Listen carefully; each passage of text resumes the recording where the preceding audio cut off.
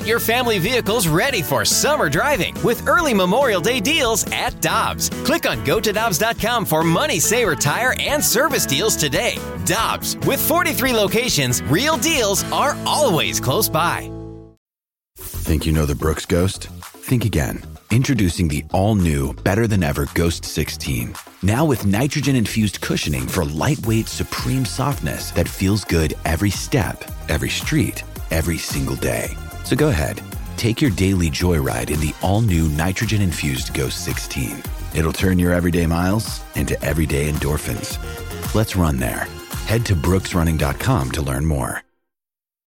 Time now for the BK and Ferrario podcast, presented by Dobbs Tire and Auto Centers on 101 ESPN.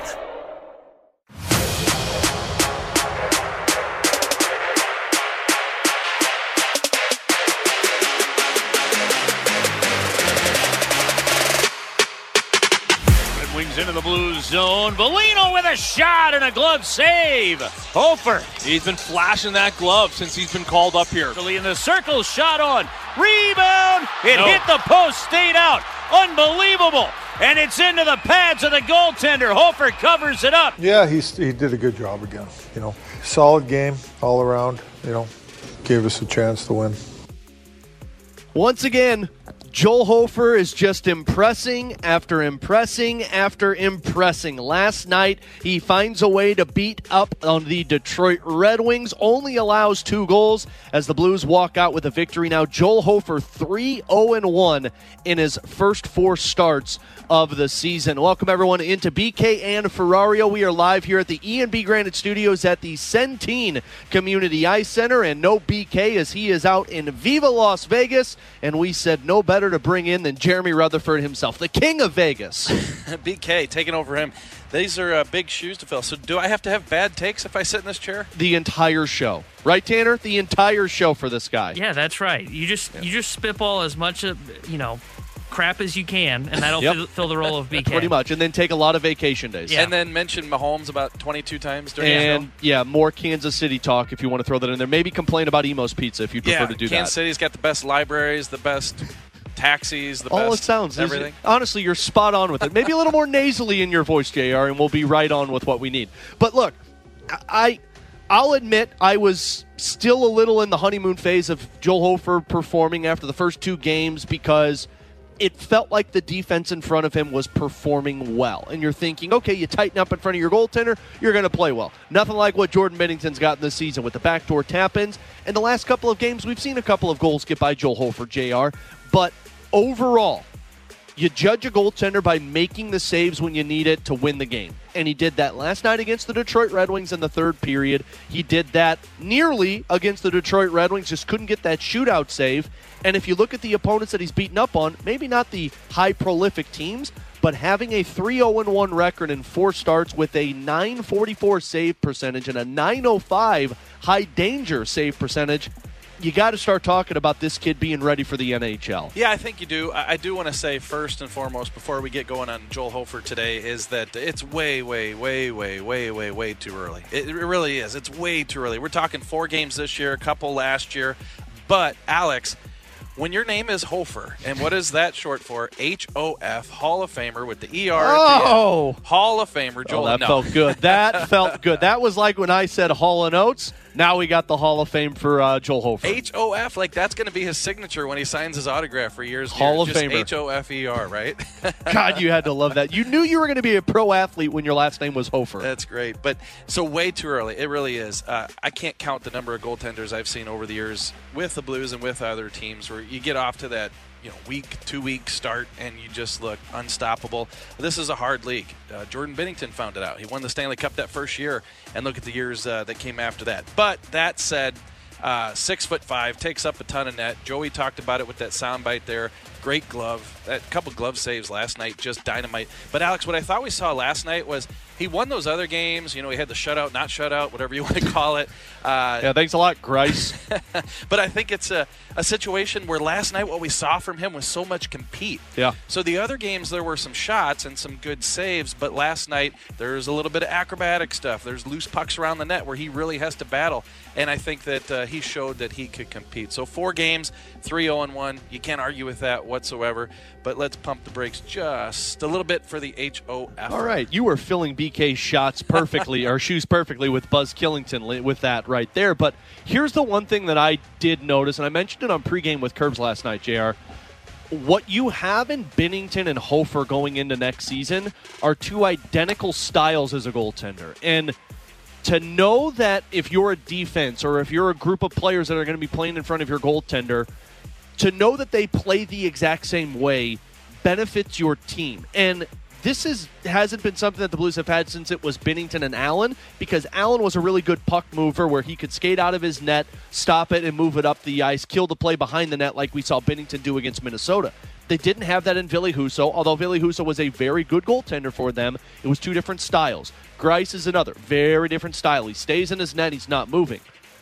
To know that you're going to have a tandem next season playing 82 games, to where Binnington's going to provide you the same thing that Joel Hofer's going to provide you in terms of big-time saves, making the glove saves, but also killing plays and moving the puck like a third defenseman back there, that's really going to benefit a team going into next season. And I think it's going to expedite that retool that they're trying to accomplish. Yeah, Alex, with this topic, I go back to that Minnesota playoff series. Absolutely. When Jordan Binnington came in and he just changed the series, and a lot of it was because of his puck handling behind the net.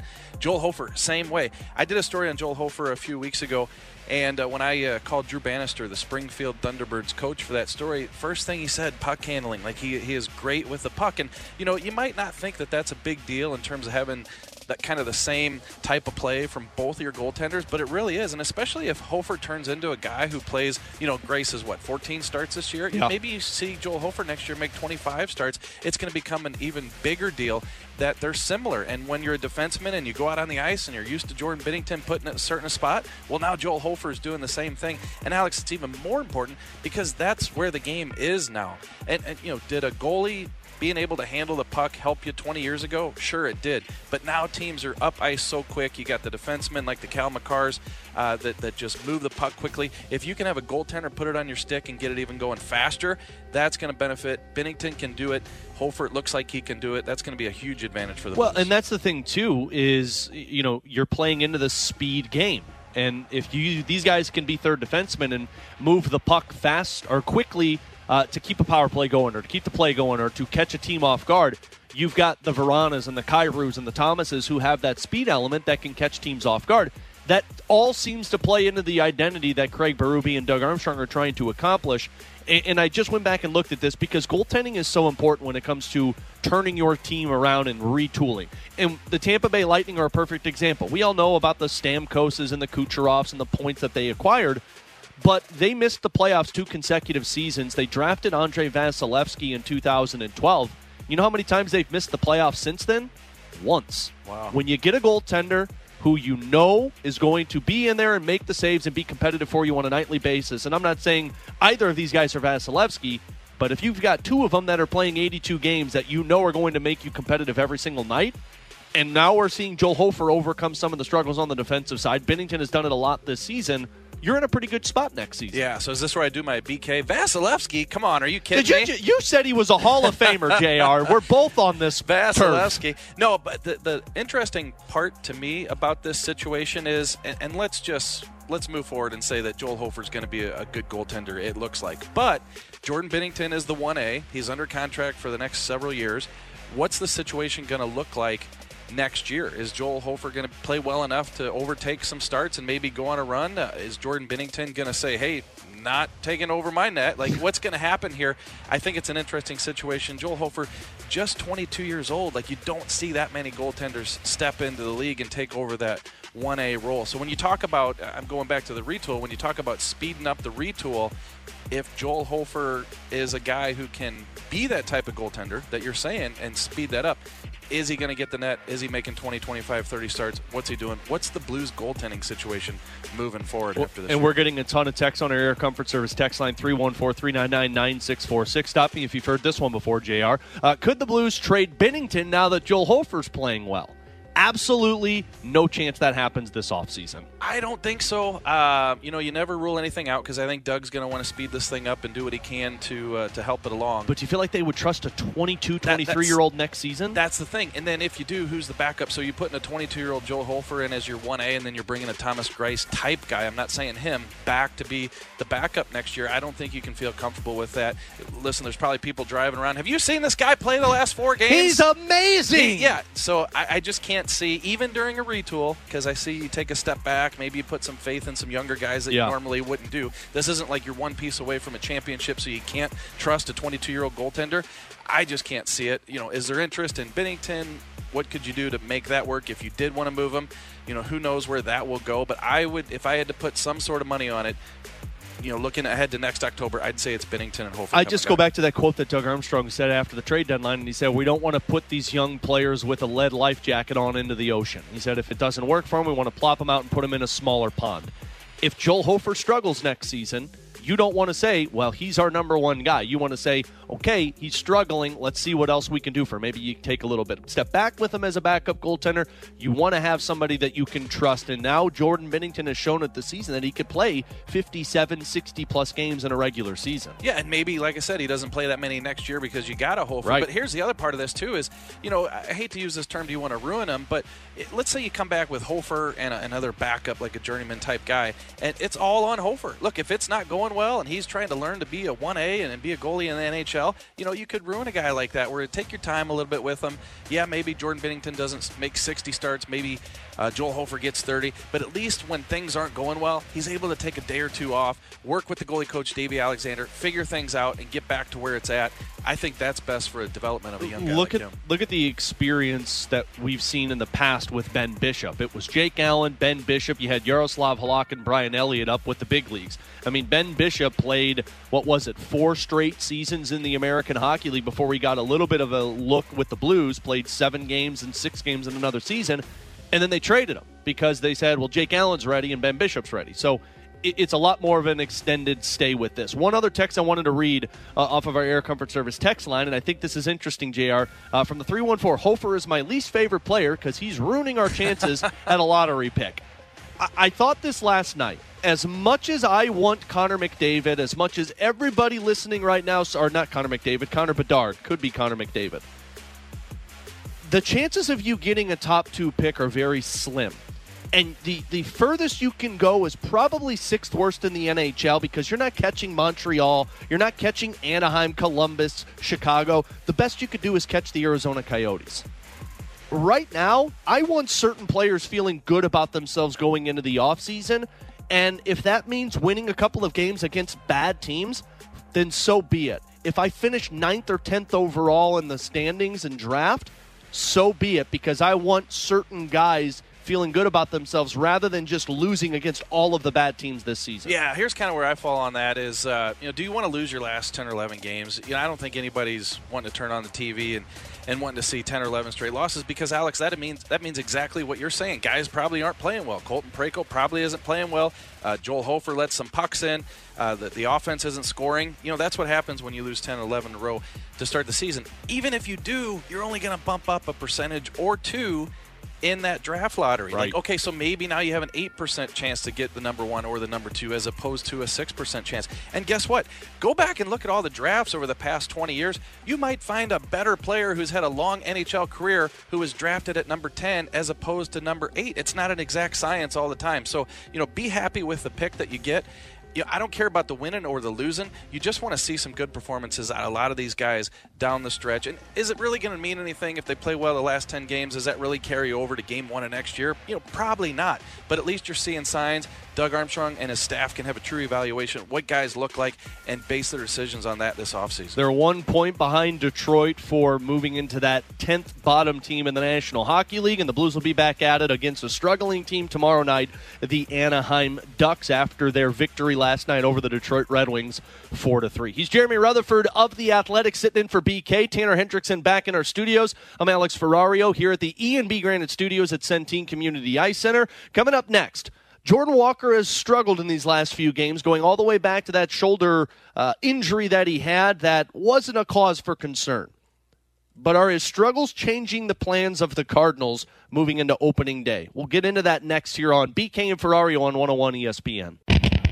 We're right back to the BK and Ferrario podcast, presented by Dobbs Tire and Auto Centers on 101 ESPN.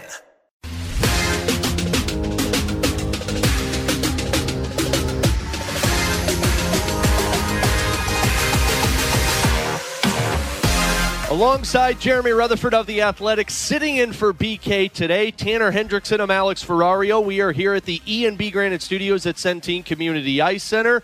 And, how about this? It's always good when BK takes off because typically, JR, we get like John Mozeliak on or Doug Armstrong or Craig Berube on. But now, we've got some breaking news to get to. T-Bone, hit the sounder.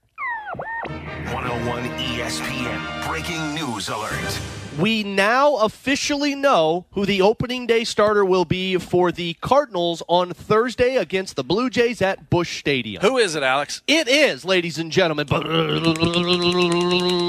Tanner, I don't hear drum roll back there. Miles. That was the worst drum roll I've ever heard. It was bad. We were hitting the EB Granite. Yeah, it was the EB Granite, man, and you know that's always good. I also used my cheeks there. Miles Michaelis was getting the start, according to John Denton, at Busch Stadium against the Toronto Blue Jays, and this was kind of expected. It's the second opening day start with the Cardinals for opening day for Michaelis. Of course, the All-Star back in 2018, and then what he did last season. It seemed inevitable that it was going to go this route.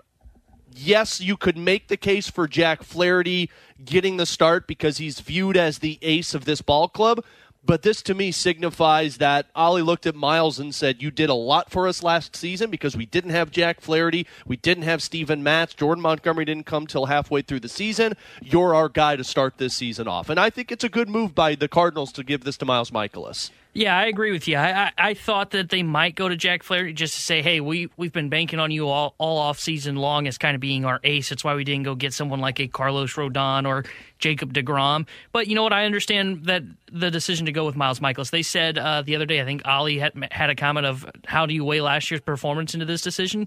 And he said a lot. So I get them deciding to go with Miles Michaelis.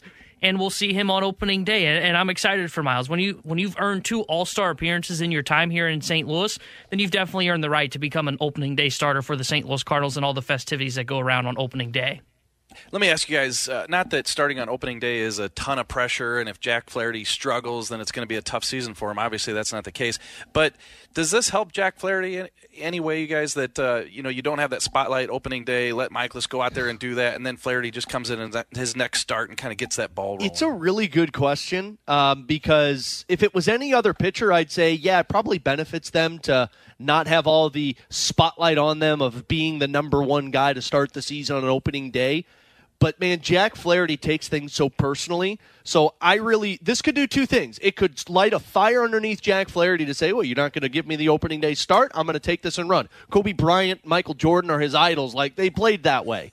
Or it could be detrimental in terms of the mindset is just not right there and he falters out of the start because there wasn't trust there. I don't think that would happen. I would lean more towards he adds fire to himself. So the opposite effect is what I'm saying. That's what I'm a little worried about. But no, I think even Jack Flaherty understood that this was the way it was going to go because, Miles Michaelis pitched nearly 200 innings for them last season. He would have been – and look, this wouldn't even been Miles Michaelis' start if Adam Wainwright wasn't injured. This was Adam Wainwright's start. So I view this as everybody knew the way it was going to go, and Miles Michaelis just edged out Jack Flaherty in this sense. And I believe, T-Bone, we have more breaking news today.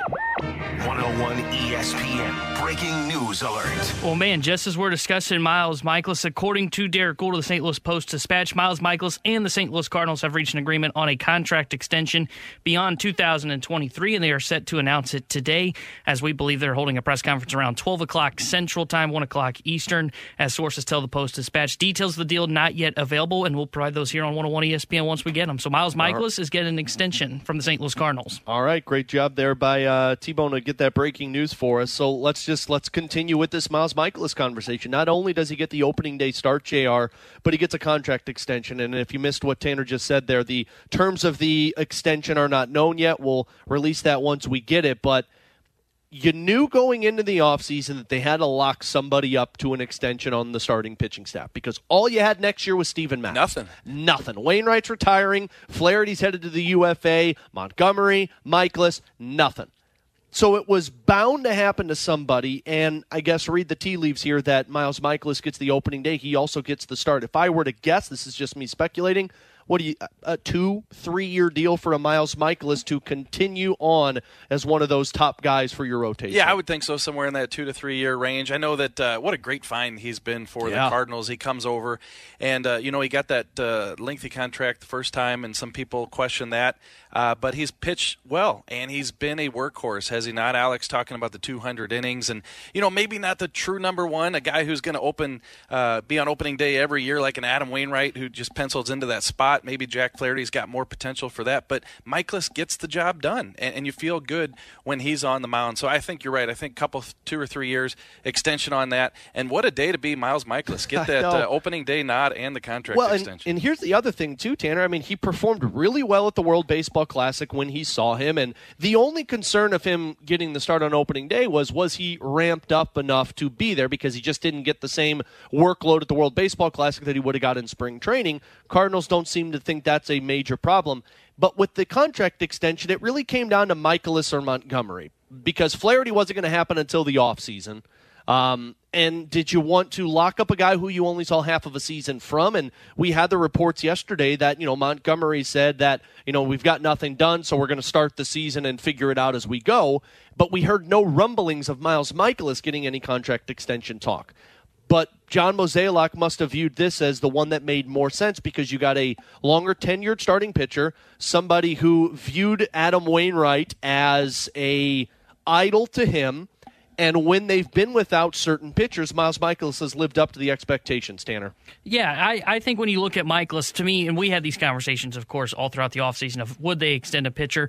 I think the guy that made the most sense was Mikolas because of what you said, that familiarity. He's been with the Cardinals organization since 2018. And as I mentioned, when he got named the opening day starter, or when we just got the news of the contract extension, he's been an all-star twice. So he made a ton of sense. Now, to your point on Jack Flaherty or Jordan Montgomery, I think what's probably going to happen is I wouldn't be shocked if they do get a contract extension done with one of those guys, but it may not be till the offseason. I don't know if they'll lock up Montgomery. He's already said, as you just referenced there, that he would not sign a contract in season. He wants to get this done before season or wait till he hits free agency, and they're going to wait on Jack Flaherty. They want to see if he's actually an ace or if he's just kind of a middle of the road rotation arm, and if he is, then they're probably not giving him a big contract. But I wouldn't be shocked if Miles Mikolas is not the only one that will get a contract extension. It may not just occur until after the season is over. So Jesse Rogers just tweeted that sources are telling ESPN that the Cardinals have agreed to a 2-year, $40 million extension with Miles Mikolas. So that's exactly what I was getting ready to ask you. What's the money going to be?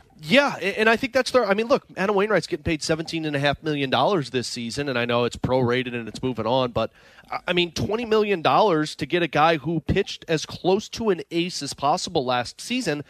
I mean, Miles Mikolas hits the market. What would you say? You're probably talking somebody giving him $20 to $25 million. So this is right on market value for a Miles Mikolas to be in the rotation. And what I like about this, too, is now you've got, depending on if Jack Flaherty gets locked up like Tanner just referenced, if he is the ace, or if they decide to go Jordan Montgomery, if he pitches like a number 1, number 2 pitcher this season, now you get the head of your rotation locked up for this season, T-Bone. So if he's locked up for the season, you go into next season saying, now we fill out the rest of it, or you look at it as, now we find our other guy to work with Miles Mikolas as our 1-2 punch. Yeah, right now when you look at that rotation, if these are the numbers you're going to get, around $20 million is what the AAV will be. Who knows, maybe they backload that second year.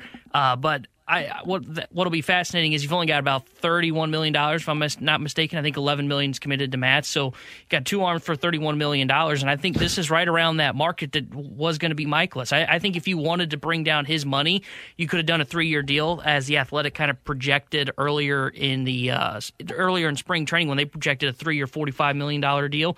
So I think you're going to have enough room to where they can still add one pitcher or re-sign, say it's Jack Flaherty has an ace-type season, to where they can still still hand out that kind of money, especially with these younger players that are coming up on, like Jordan Walker. Mason Wynn will probably be ready by next year on league minimum deals, along with some of the pitchers that they're hoping will be ready, and Gordon Graceffo. Tink Hens is just a couple of years away. So I like this deal for the St. Louis Cardinals. We'll see what the money ends up being. Maybe it is 20-20, or maybe they'll try and backload that second year. But with $31 million committed just to the rotation and 2 arms, they've got plenty of money to spend and add one more potentially ace-type arm next offseason. Tanner, you going to have that breaking news sounder ready again? What do we have, a Jordan Walker statue outside, something like that? Hit the sounder again. Hey, he's a future Hall of Famer. Now, he doesn't have like HOF in his name like Hofer does, as you pointed out earlier. But due time, Tanner. Due time. He's a stud. He is a stud indeed. So if you missed the news, first we found out that Miles Mikolas was named the opening day starter as he'll be taking on Alek Manoah of the Toronto Blue Jays. So a really good matchup on that Thursday opening day at Busch Stadium. And then we found out that Miles Mikolas has agreed to a contract extension. Again, the reports from Jesse Rogers are a 2-year, $40 million extension. Coming up next, well, we are inching closer to the end of our top 20 most important Cardinals for the 2023 season. Here's a hint, JR. Number 3 is not Miles Mikolas, but number 3 is still an impactful player, and we'll touch on that next here on 101 ESPN. Another day is here, and you're ready for it. What to wear? Check. Breakfast, lunch, and dinner? Check. Planning for what's next and how to save for it? That's where Bank of America can help. For your financial to-dos, Bank of America has experts ready to help get you closer to your goals. Get started at one of our local financial centers or 24/7 in our mobile banking app. Find a location near you at bankofamerica.com/talktous. What would you like the power to do? Mobile banking requires downloading the app and is only available for select devices. Message and data rates may apply. Bank of America N.A., member FDIC.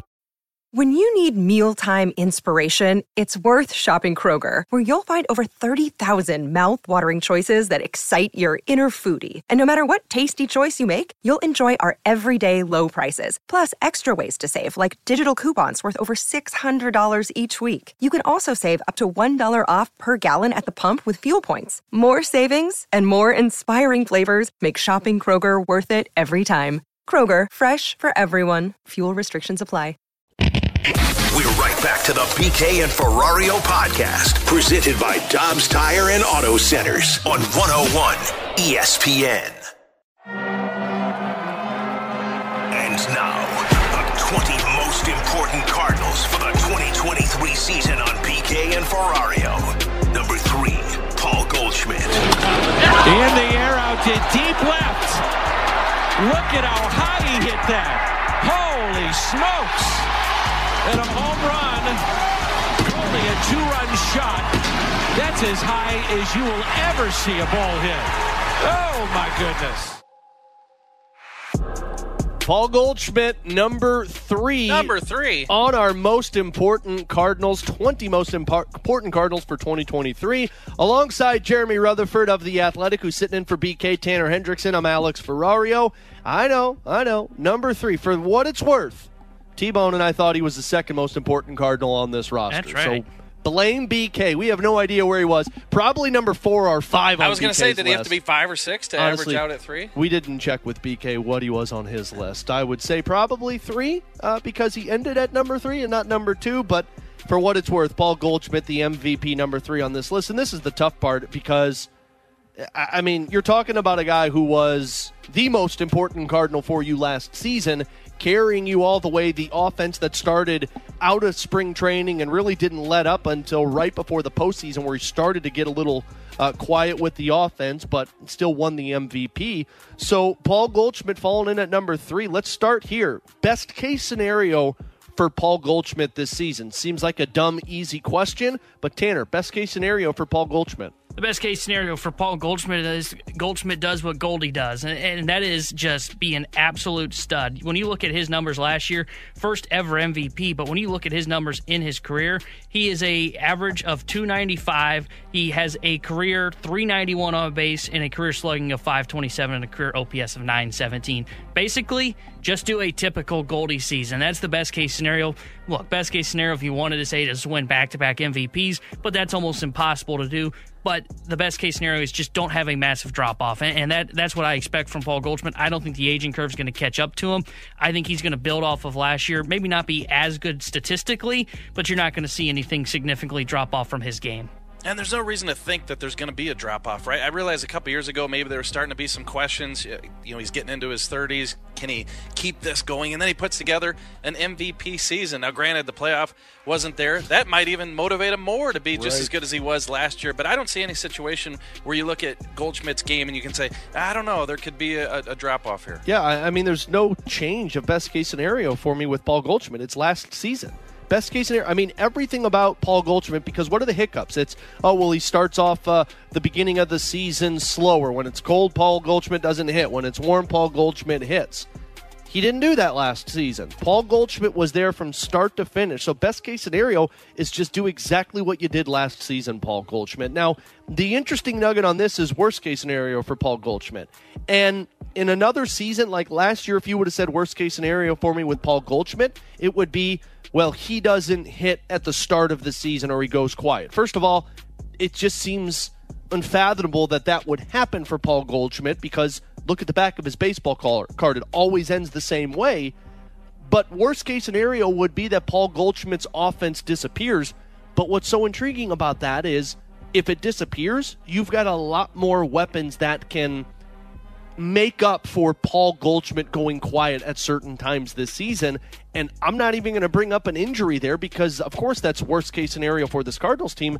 So I don't really know if there's a worst case scenario for Paul Goldschmidt. This is my worst case scenario for Paul Goldschmidt. It has nothing to do with the regular season because if Paul Goldschmidt has a bad season, it must be raining cats and dogs because Paul Goldschmidt's too good to have a bad regular season. Maybe he has one bad month like we saw last year was in September. He really cooled off in the end. Or as you mentioned, he's been cold coming out of spring training before. But I know that when I look at his baseball card, his numbers are going to represent close to what they've been in his career.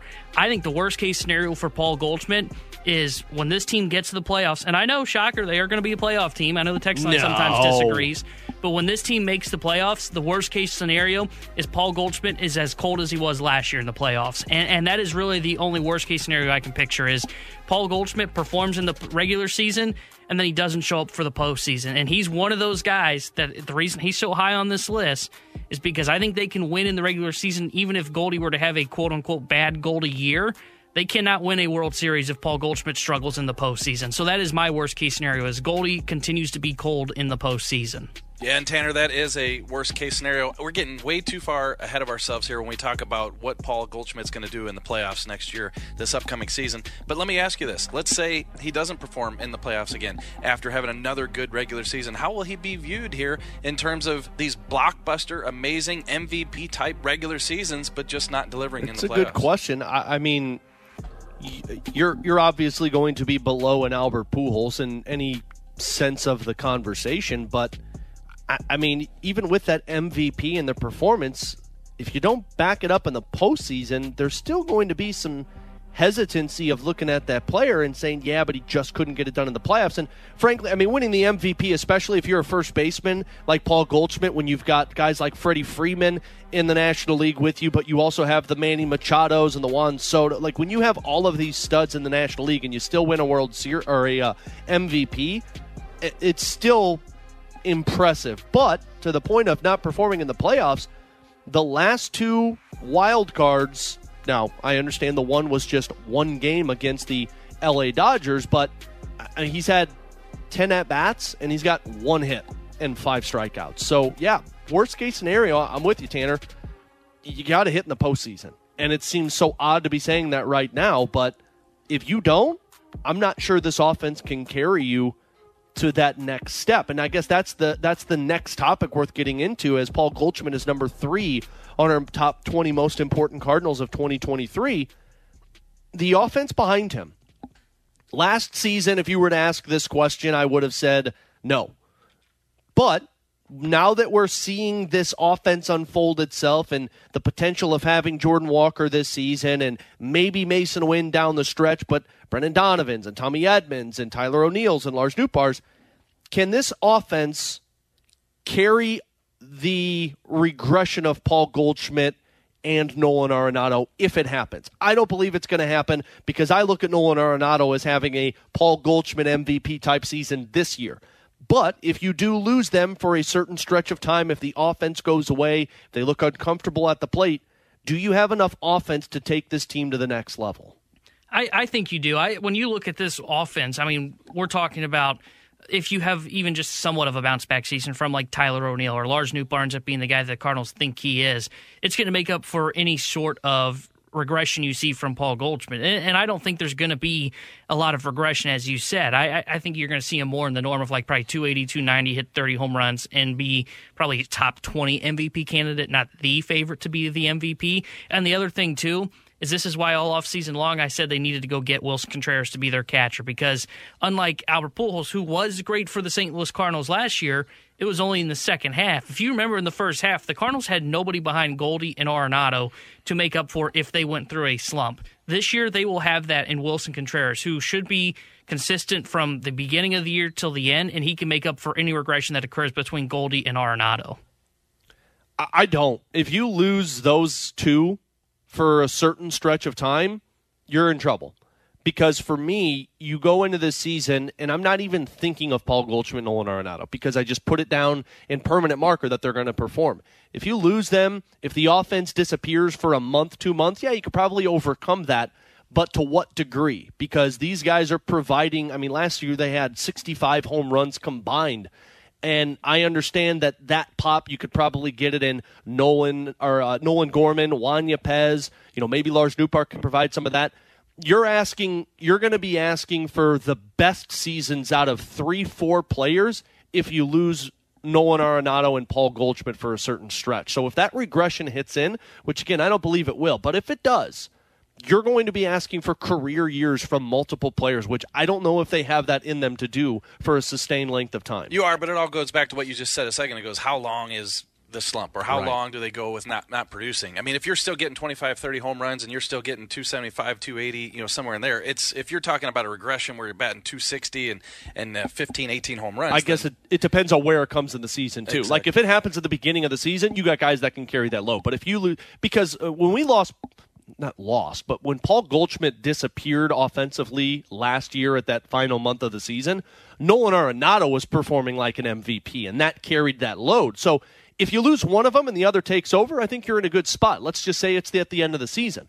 But if you lose both, do you really believe that you can have two guys that can fill that void that Paul Goldschmidt and Nolan Arenado provide going into the end of the season? I mean, if you lose both, yes, and there's a problem. But when I say regression, I'm talking about a full season in terms of, Paul Goldschmidt is not 80% above league average. He kind of reverts back to more of his norm, which is, I think, about 30, 40% above league average. Like, they have enough to make up for that. But if we're talking about, like, worst-case scenario where Paul Goldschmidt has, like, his hitting abilities taken out, like in Space Jam, what happens to those basketball players, then, yeah, the Cardinals are in trouble. But I don't think that's going to happen. And an injury, we can't predict that, but he's been healthy for the big chunk of his career. So, like, right. I think when I say regression, what I'm saying is basically Paul Goldschmidt kind of reverts back to being 2021, 2019 Paul Goldschmidt. And if that's the case, then the Cardinals do have the protection in my mind to make up for that difference from what they got last year. Like I said, I guess it depends on where it comes in the season. Because if it's at the end of the season, do you have the guys that can step up at that big of a stage? And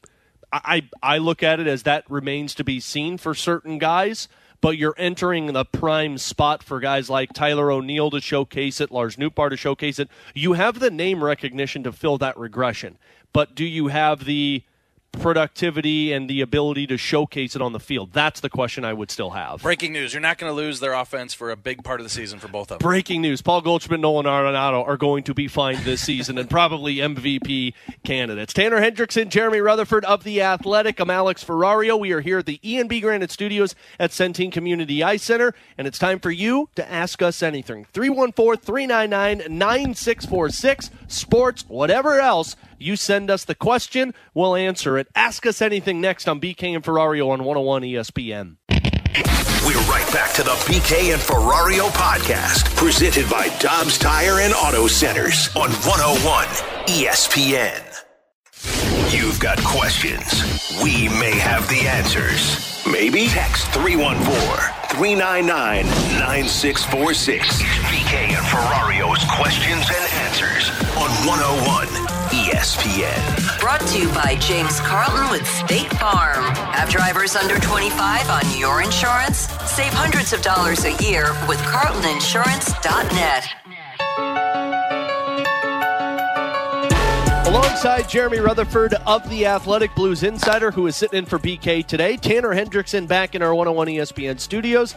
I'm Alex Ferrario as we are out here at Centene Community Ice Center in our E&B Granite studios. And it is time for Ask Us Anything. You send us a text, 314-399-9646, to our Air Comfort Service text line. JR, we are obligated to answer it no matter what. Have to, huh? Legally, we have to answer the question for Ask Us Anything. And that goes for Tanner, who has to answer this one. Tanner, what's your favorite place/activity to enjoy a hot dog?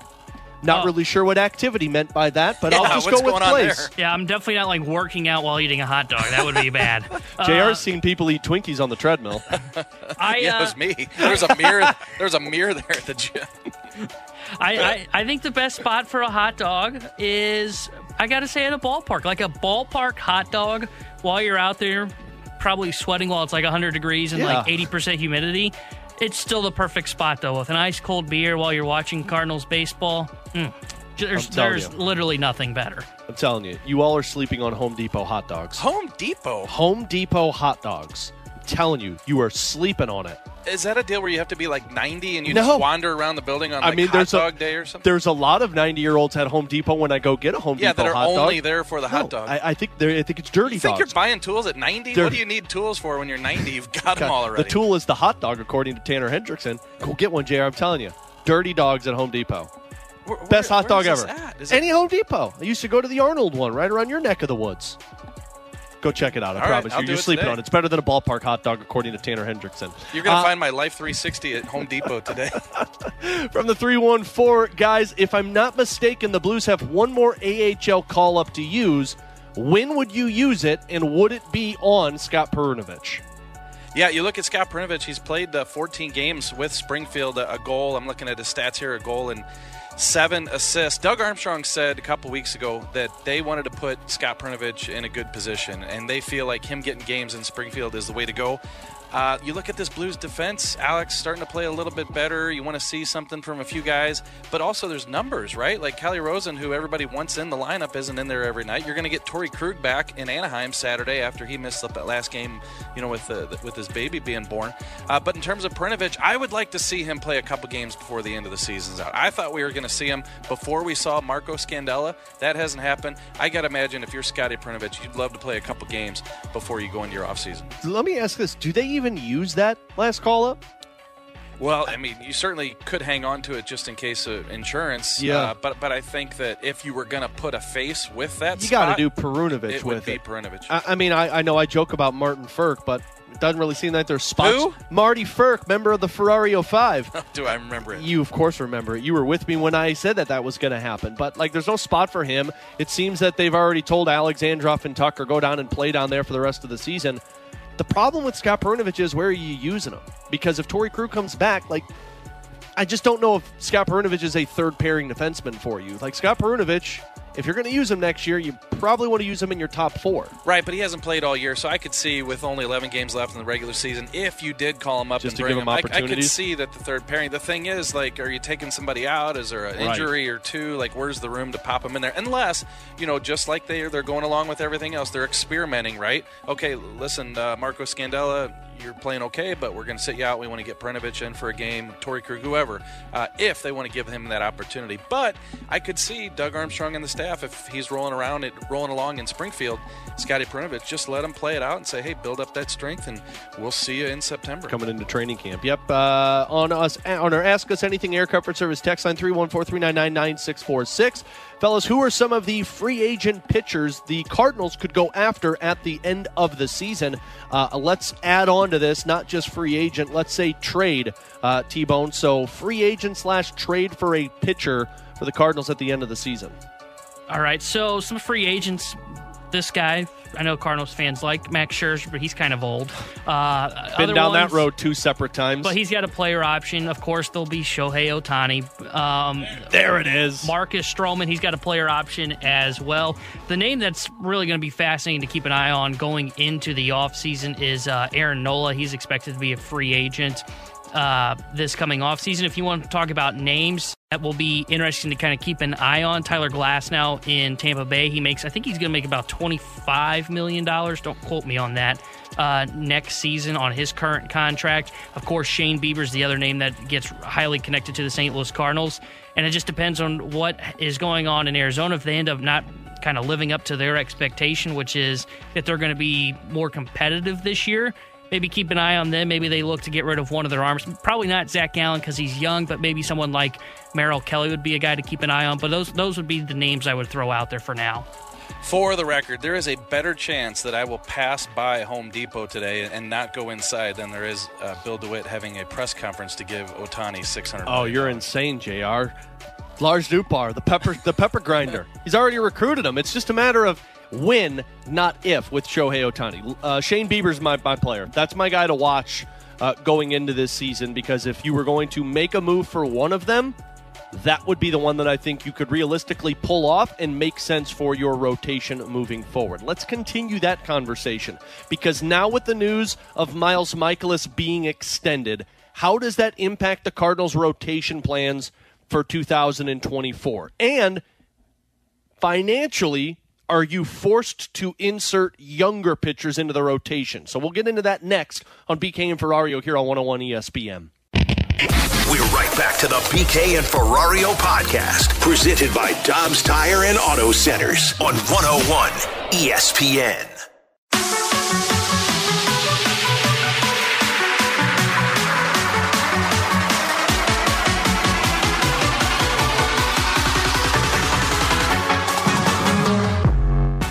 Big news coming out of Cardinals camp earlier this morning, alongside Jeremy Rutherford of The Athletic, Blues insider, and Tanner Hendrickson. I'm Alex Ferrario. The news, if you missed it, Miles Mikolas, boy, he's had himself a morning. First, he finds out he's going to be the starter on opening day at Busch Stadium on Thursday against the Toronto Blue Jays, and then it was announced that he signed a 2-year contract extension. It was reported to be $40 million for Miles Mikolas by Jesse Rogers, and we've got a little bit more information on that now. Jesse Rogers of ESPN tweeted this out about 15 minutes ago. For those that like breakdowns, you know that this show does. BK's probably got an Excel sheet right now in Vegas figuring out how this contract is going to work. BK hopped on a plane. He's coming back now. He'll be back so for the 1 o'clock hour about this contract extension. BK forgot about his Vegas trip, is geeking out right now, and is on his way back to St. Louis. Loses more time in the sports book for the NCAA tournament out in Vegas, or trying to figure out how they can make this math work on an Excel sheet currently when the Michaelis extension was signed. Totally the Excel sheet. He's not at the sports book right now. And this reminds me, I'm not keeping up with my quota. Patrick Mahomes. Yeah, there it is. Kansas City Barbecue. Okay, go ahead. Michaelis gets $5 million in a signing bonus for the contract extension. Then $3 more million is added to this year's salary before 2 more years at $16 million each. So if that sounded confusing, essentially he's making $16 million per year the next 2 seasons.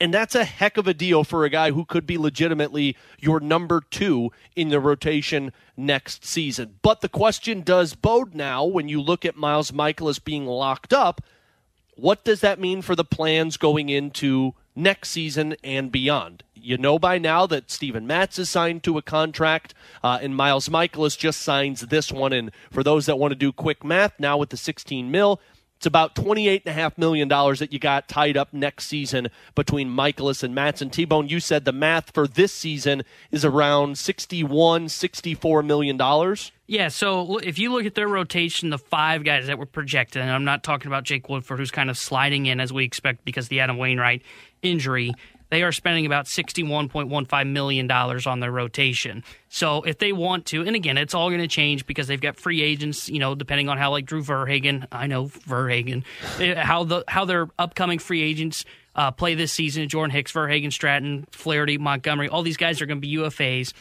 So that will change the calculus of all this. But if they just want to get back to this, say, $61 million, that's what we kind of want to spend on our rotation. That's kind of our sweet spot.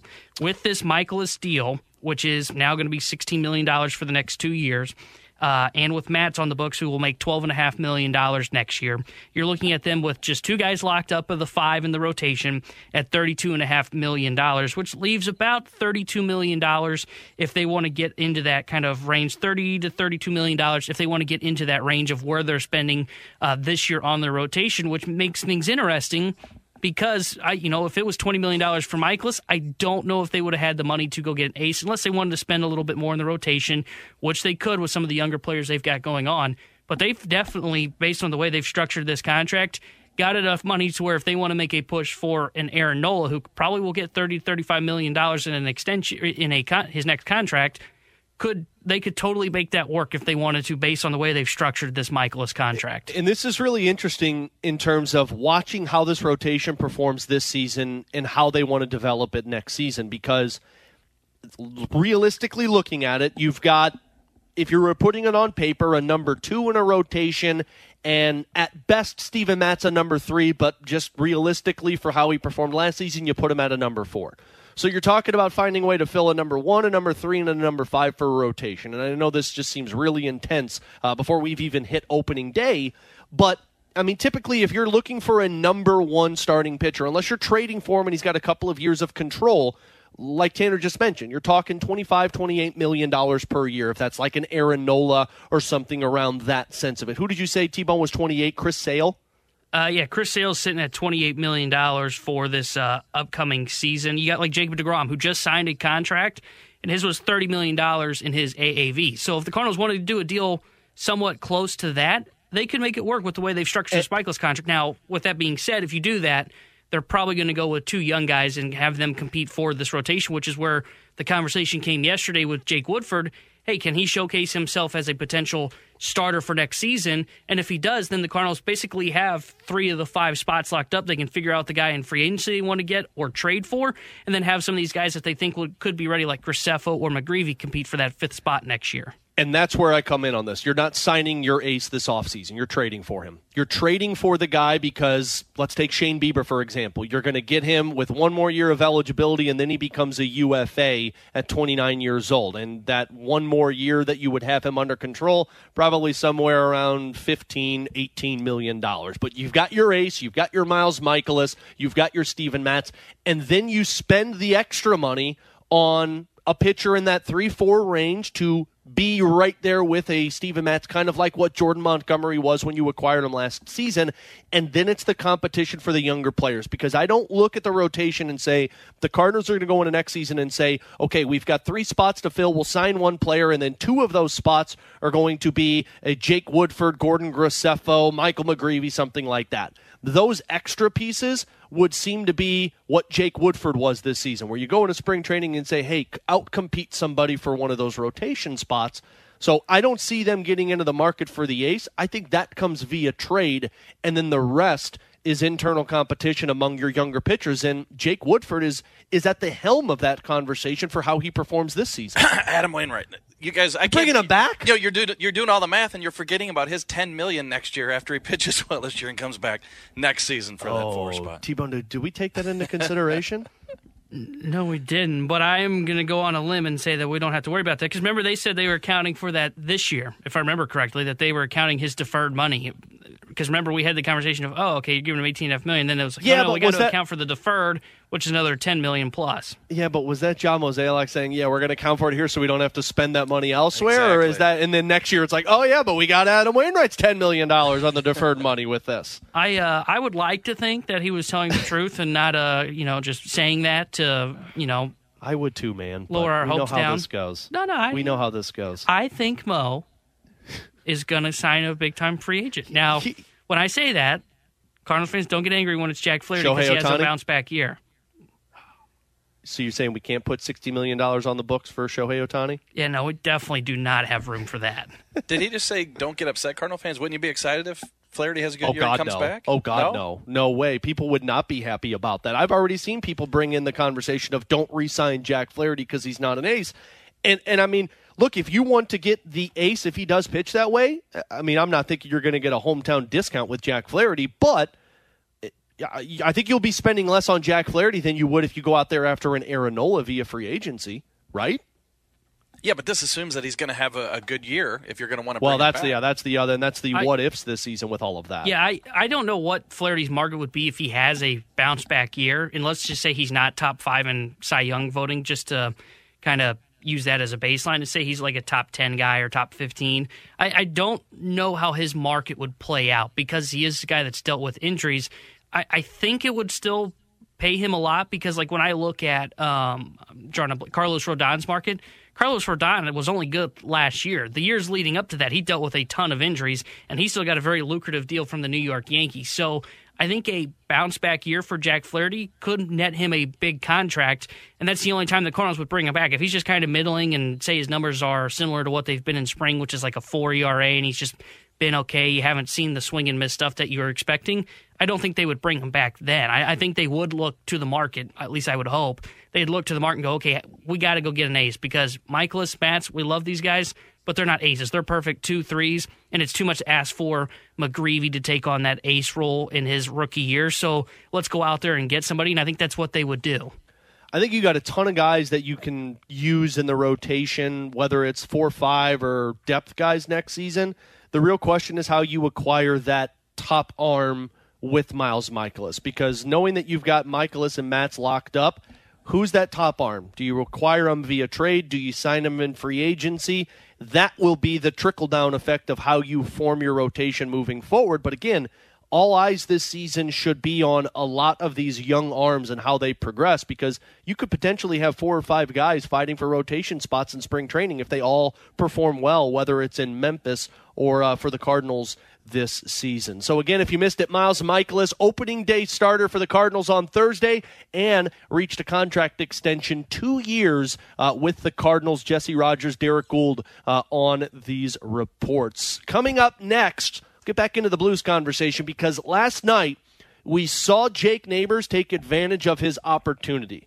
But is that still what Doug Armstrong and company are looking for that top line? We'll get into that with JR next, alongside Tanner Hendrickson and Jeremy Rutherford on BK and Ferrario on 101 ESPN. We're right back to the BK and Ferrario podcast, presented by Dobbs Tire and Auto Centers on 101 ESPN.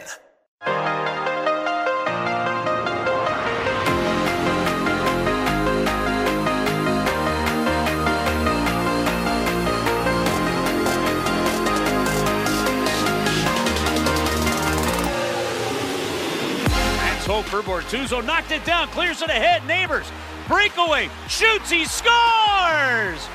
Jake Neighbors taps the glass with 3 Blues fans right behind the goal.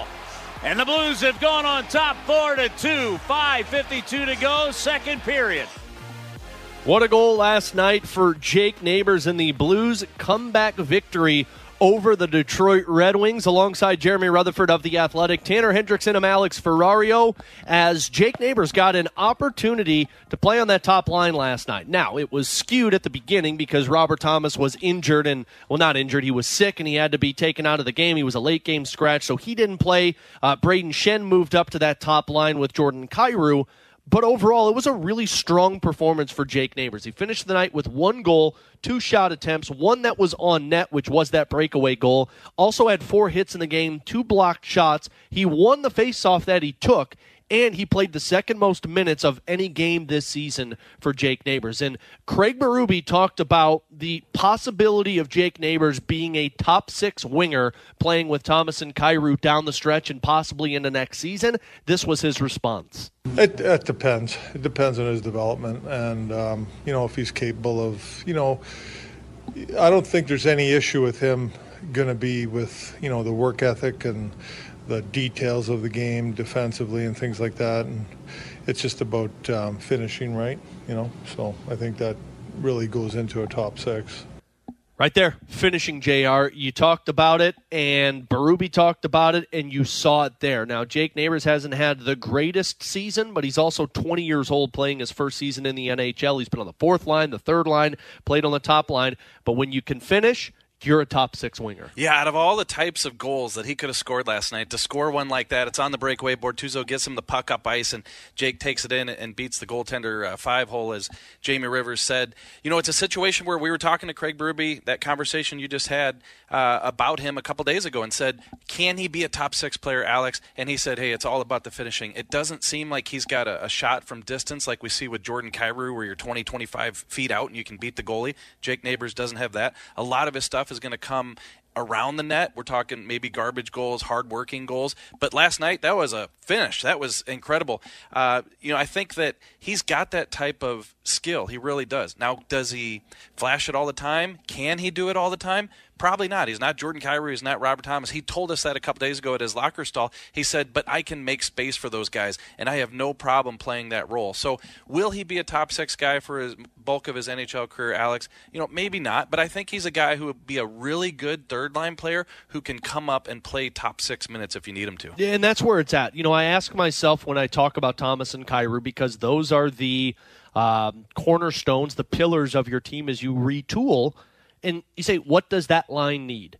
And I would love to have a Jakub Vrana on that line who could score 30, 35 goals in a season because of his shot ability. But you kind of have that already in Jordan Kyrou. And I would love to have somebody who is a power forward, like an Alexei Toropchenko who goes to the front of the net, or even a Jake Neighbors.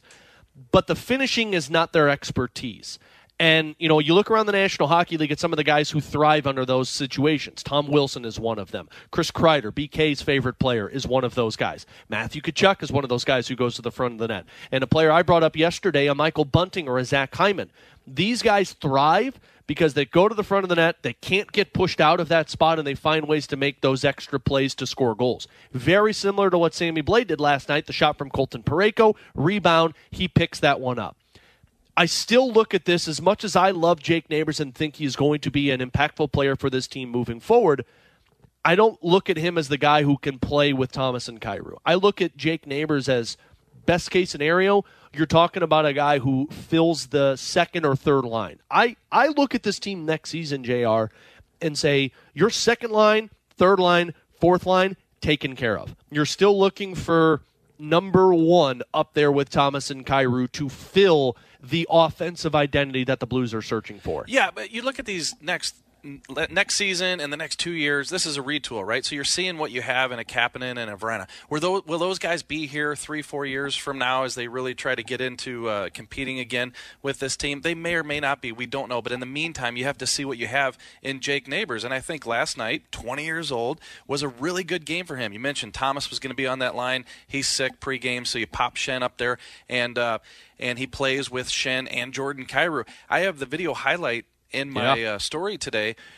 Jake Neighbors led the team with 4 hits last night. One of them, and I kind of put a video together, is he skates the width of the ice, puts the pressure on Olli Mata. Mata coughs up the puck. It goes to Shen. Shen gives it to Kyrou. Kyrou gives it to Rosen, and it's back to Shen for a potential scoring chance. That's exactly what Jake Neighbors said a couple days ago that he wanted to do. He wanted to be the heavyweight guy on that line where he can get in and create some space, and he did that. And, I tell you what, a lot of times we just want to show one highlight in these stories. You don't want to bog it down with 3 or 4. But I went back and watched each one of Jake Neighbors' 4 hits last night. All 4 of them did something to the play. He made an impact in the play. That's what they want to see from him. So again, might not be first-line material in the NHL, maybe not even second line, but he can definitely play in that middle 6. And that's one thing that championship teams need. Players who have the ability to move up and down the lineup and do what the coach asks. And that's one thing that you cannot take away from Jake Neighbors. You want him on the 4th line, he'll provide it. You want him on the top line, he'll provide it. They have a couple of those guys like that. Sammy Blais is another example of it. The Blues, when they won the Stanley Cup, which is the example we always reference, Sundqvist, Steen, Barbashev, Sanford, Blais, all of these guys were impactful in the lineup and moved up and down wherever the Blues needed them to. You need guys like that. And Jake Neighbors has that fire in him to take his game to the next level if you need to. His growth is going to be very interesting with what the Blues are trying to accomplish. But the one thing that the Blues are going to have to identify this offseason, JR, and fans are going to love this because we hear it all the time at Blues games, shoot! Finding guys who shoot the puck more. And Tanner brought this one up to me last night, and he's right. I mean, last night, again, you only had 22 shots on goal. Jakub Vrana has been the guy who's shooting all of the opportunities for St. Louis. You still are in this passive mentality where you're looking for that extra pass and trying to make that extra play. You need more guys like Vrana on this team that say, I'm going to shoot it. We'll see what happens from here. Yeah, you really do. He's been a very big plus Absolutely. in that regard. I mean, could you imagine without Vrana out there right now? I mean, they're only getting 17 and 22, 26 shots a game as it is. And he's taken a lot of them. So you definitely need that shooting mentality. I think that's something that we talk about. What are they going to do these last 10 or 11 games? You know, that's what Craig Berube has been preaching. You know, I don't want to get too far out in terms of 2-3 years down the road, but you got a guy, Jimmy Snuggerud, coming around from the University of Minnesota. He loves to shoot the puck. I talked to his coach up there with the Golden Gophers, and he said he loves to shoot it. He can shoot it from everywhere. So that's a good sign. You got a guy like him coming. And what I like about this young crop of Blues players that come along, you know, let's graduate Thomas and Kyrou, you know, not talk about them for a second, but we're talking about the Snuggeruds, the Boldukes, the Neighbors. You get Zach Dean in that trade for Ivan Barbashev. These are all different types of players. So you don't have guys coming in and 2 guys do the same thing, 3 guys do the same thing. Neighbors can be that physical guy. He can get in the forecheck and he can create space like we saw in that video today. You look at a Bolduke, skill. When he comes around and matures, you know, he can be that type of guy. You got a Snuggerud who can shoot it. So again, we're talking 2, 3, 4, 5 years down the road with some of these guys, but you got a situation where you got guys coming in who can do different things. Well, and you do have a coach who preaches quality over quantity. Like Ken Hitchcock was quantity over quality. Ken Hitchcock just wanted you to shoot the puck. Funnel it to net. Didn't care if you were at center ice, just put it on net. I mean, Pete DeBoer is that way with his teams of the more shots, the better for your team. And sometimes that works. But Craig Berube is definitely a quality types of shots over quantity types of shots, but he also doesn't want you to just keep looking for that extra pass. And that's probably the rock and a hard place that you would look at is if you're a coaching staff of, hey, we want these guys to make the plays that they are capable of, but we also don't want you keeping passing up opportunities.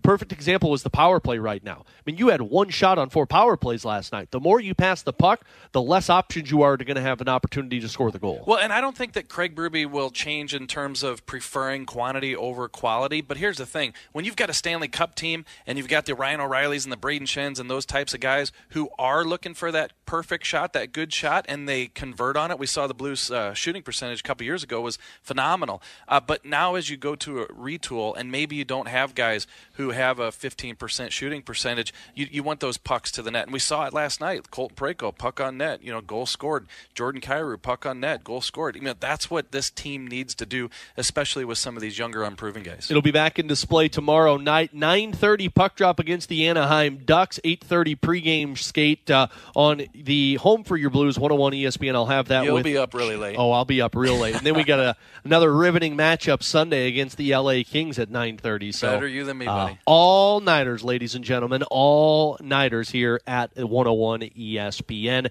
He's Jeremy Rutherford of The Athletic. Tanner Hendrickson. I'm Alex Ferrario. Coming up next, Jordan Walker. We teased that earlier, but of course the Miles Michaelis news came out. Jordan Walker's struggles. Is that going to change the Cardinals' plans for him to start this season off? We'll dive into that next year on 101 ESPN. We're right back to the BK and Ferrario podcast, presented by Dobbs Tire and Auto Centers on 101 ESPN.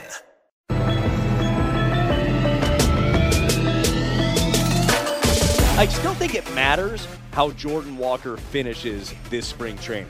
I still think that this is a time here in the next handful of days where he can continue to apply the pressure. The last thing that he wants to do is open the door just a little bit for anybody else. Forget that. Slam the door. Go out there and dominate. Right now, there's no way you can tell me that there are 4 outfielders that are more talented than Jordan Walker, no matter what I see in the next 5 days. But I want him to head into the regular season, hopefully making the opening day roster as a 20-year-old. I want him to do so with an exclamation point. That is BT Brad Thompson on the most recent episode of the Redbird Report podcast, and you can listen to that on our podcast page, 101ESPN.com. Thank you to our friends at Dobbs Tire and Auto Centers for that support. But BT's absolutely right.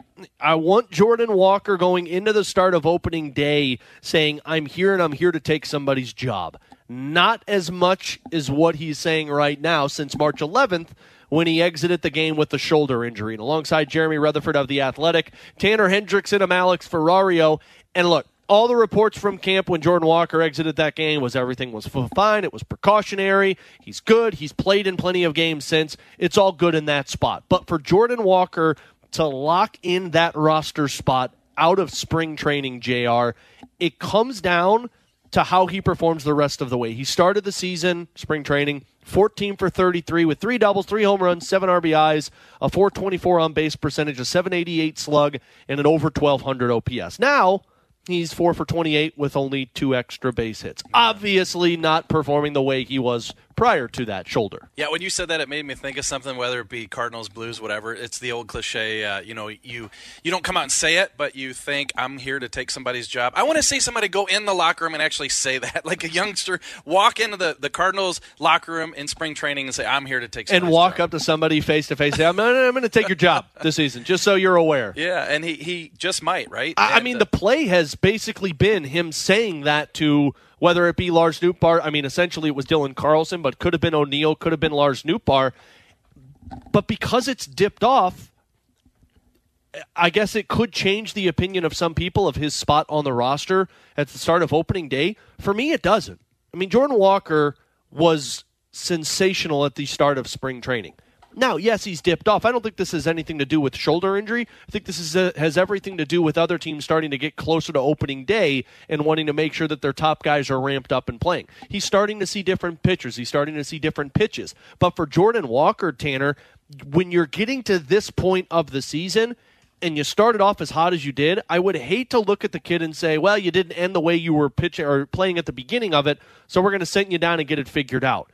If you believe the talent is there, take that into opening day and figure it out, which is crazy that I'm changing this tune because 3 weeks ago I said that he shouldn't even be starting for the Cardinals. Yeah, I think the performance that he had early on that you mentioned when he had that 1,200 OPS, I think that was enough to lock in the roster spot before that injury occurred. And I agree with you. I don't think the shoulder is the reason he's struggling right now. I think it's just a young kid going through a cold spell, and I don't even think it necessarily deals with the pitching that he's seeing. I think it's just truly one of those cold spells for a guy, and he's 0 for his last 12, I believe. But when I look at this roster, had they had like Yepez or Burleson really like playing as well as all the other outfielders, then right. I think it would become a conversation where it is, you know what, you didn't finish that strong. Yepez and Burleson have been playing better. I think we're going to carry them, and we want you to go get reps in AAA with the Memphis Redbirds.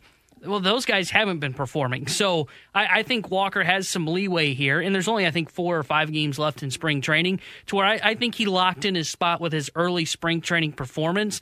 I think this is just one of those where he's gone cold, and it does kind of complicate things because if he goes cold, you want him to be starting. If he's going to be with this club, he needs to be penciled in as a starting left fielder, right fielder, wherever you want to put him on the opening day roster, but I think you stick with him. I don't think you send him down to AAA because he's gone cold in the final 5 games he's played here down the stretch. So I know this slide and this injury was 10 plus days ago, and it's been a while. But do we know for sure that that's maybe why the numbers haven't been as great? Tanner just said that I don't think that's the reason why we've seen the slide. It's just part of a young player. But do we know for sure? I mean, I haven't heard him or anybody report him saying my shoulder's still nagging or something like that. I mean, right after he was taken out, Ali Marmol, the Cardinals had tweeted it out or texted it to all of the media and said he was taken out for precautionary issues. And I believe it was so the injury happened on March 11th.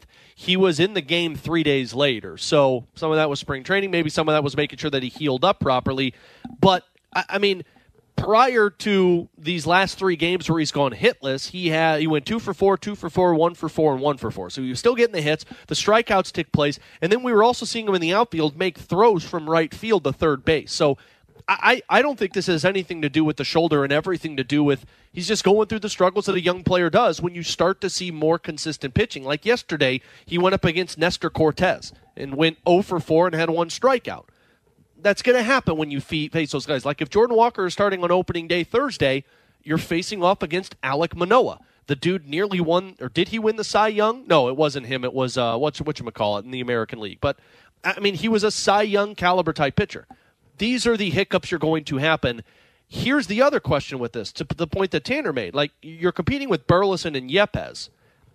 if Yepes makes the roster and Burleson gets sent down to Memphis and say, hey, we need you to go perform, and Walker struggles, and Burleson performs, then you have the opportunity to look at him and say, hey, just go down and get some reps. But I don't even know if I would be on board with that, T-Bone.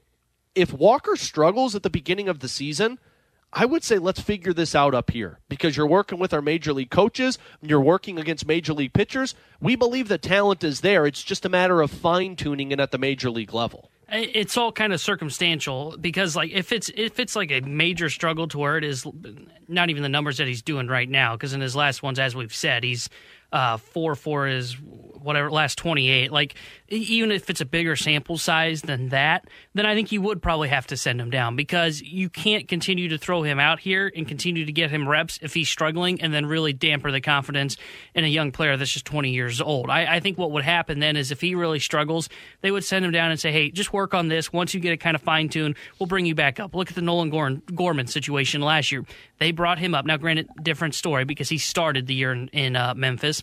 But they brought him up. He had that little period where he was playing great, and then people started really peppering him with fastballs up in the zone. What did the Cardinals do? They said, you know what, we're not going to be able to get you playing time down here to work on that. We're going to send you back down to Memphis, work on it there. When you make the adjustments, then we'll bring you back up when we need you. And that's exactly what they did. So I think it's kind of circumstantial. If he goes through some struggles and you see him striking out a lot, he's not been drawing walks in spring training, which I'm not saying that's a red flag, but it does mean that he's being more aggressive. If that becomes an issue for him, yeah, I could see where they send him down and say, you know what? We want you to continue your development. Maybe we rush this just a little bit. Let's have you go down in AAA, work on some stuff. And we've got 3 outfielders that we trust in Carlson, O'Neill, and Newpart, and they're giving us our best chance to win right now. That doesn't mean you're not going to be back up with the club at some point this year. But right now we just need to send you down because you just need to work on some stuff. That plays into this next area. Lars Nootbaar. Everybody's super high on Lars Nootbaar unless you're named Greg Amsinger because Greg Amsinger doesn't think so. But Lars Nootbaar, of course, took baseball by storm with the World Baseball Classic.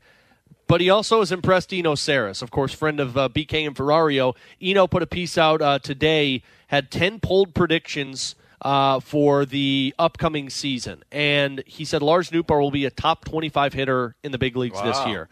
Quote, Lars Nootbaar went to drive line before last season and went on a mission to increase his bat speed, nearly tripled his barrel rate, and increased his maximum exit velocity by 3.5 ticks. Of course, nerdy talk there, which gets BK excited all the way out in Vegas. But he's already on a great list. Here are all the players with at least 300 plate appearances last year that were in the top quartile of the league in both contact rate and barrel rate. Yordan Alvarez, Juan Soto, Taylor Ward, Carlos Correa, Mike Yastrzemski, Seiya Suzuki, Vogelbach, Brandon Drury, Will Smith, Freddie Freeman. Good company to be in. If Lars Nootbaar is a top 25 hitter in the big leagues and Jordan Walker scuffles at the beginning of the season, then you absolutely send him down because you have somebody who can take over that spot and you look at Walker and say, go be the top dog and you'll be back up here sooner rather than later. Well, there we have our answer to if Goldschmidt and Arenado don't That's true. You have the next succeed. Freddie Freeman. You got Nootbaar ready to fill the void. You have the next Freddie Freeman on your team in that sense of it. But, hey, if he becomes a top 25 hitter, that protects a guy like Jordan Walker. If Jordan Walker was in this position last season, you'd be looking at Jordan Walker to be putting up numbers like Albert Pujols did because you didn't have a 3-hole hitter. You didn't have a number 3 hitter like you did with Paul Goldschmidt and Nolan Arenado. But this season, when you've seen the increased play of Brendan Donovan, I saw John Denton said yesterday that Nolan Gorman would be the talk of spring training if it wasn't for Jordan Walker and Mason Wynn. You've got a lot of dudes that are performing, and if Lars Nootbaar becomes a top 25 hitter in the bigs this season, then Jordan Walker, that just extends your opportunity to let him grow into what you're hoping he can become. Yeah, and to your point on that, as you said, that allows this kind of wiggle room for Jordan Walker to where last year when Gorman was called up, it kind of felt like, hey, offensively, Pujols is kind of turning it around, but we really need you to kind of be another impact bat for us. And this year, if everything goes to plan, Walker can kind of take his time in developing here in the major leagues. If he kind of scuffles and he doesn't end up playing like he has in spring training, you can take more time to kind of develop him here at that level because we've said it all along. If Jordan Walker's on this team on opening day, it's not like he's going to be batting second or fifth. He's probably going to be hitting 7th or 8th for this Cardinals because they're going to want to take it easy early on with him, kind of like what the Mariners did with Julio Rodriguez last year, who I think on opening day was batting 8th, and by the time they got to the playoffs was their leadoff hitter. Well, we'll see if he'll be in the lineup later on tonight. The Cardinals will be back in action for spring training action against the Washington Nationals. And the man with a new contract extension, Miles Mikolas, and with his role of the opening day starter, is on the mound for the Cardinals against Washington. We'll talk more about that as we move along here today. Alongside Jeremy Rutherford of The Athletic and Tanner Hendrickson, I'm Alex Ferrario. We've got the Junk Drawer coming up next on 101 ESPN. We're right back to the BK and Ferrario podcast, presented by Dobbs Tire and Auto Centers on 101 ESPN. Let's open it up. The Junk Drawer with BK and Ferrario. Brought to you by Fenton Bar and Grill. Best trashed wings in Missouri. Dine in, carry out, 7 days a week.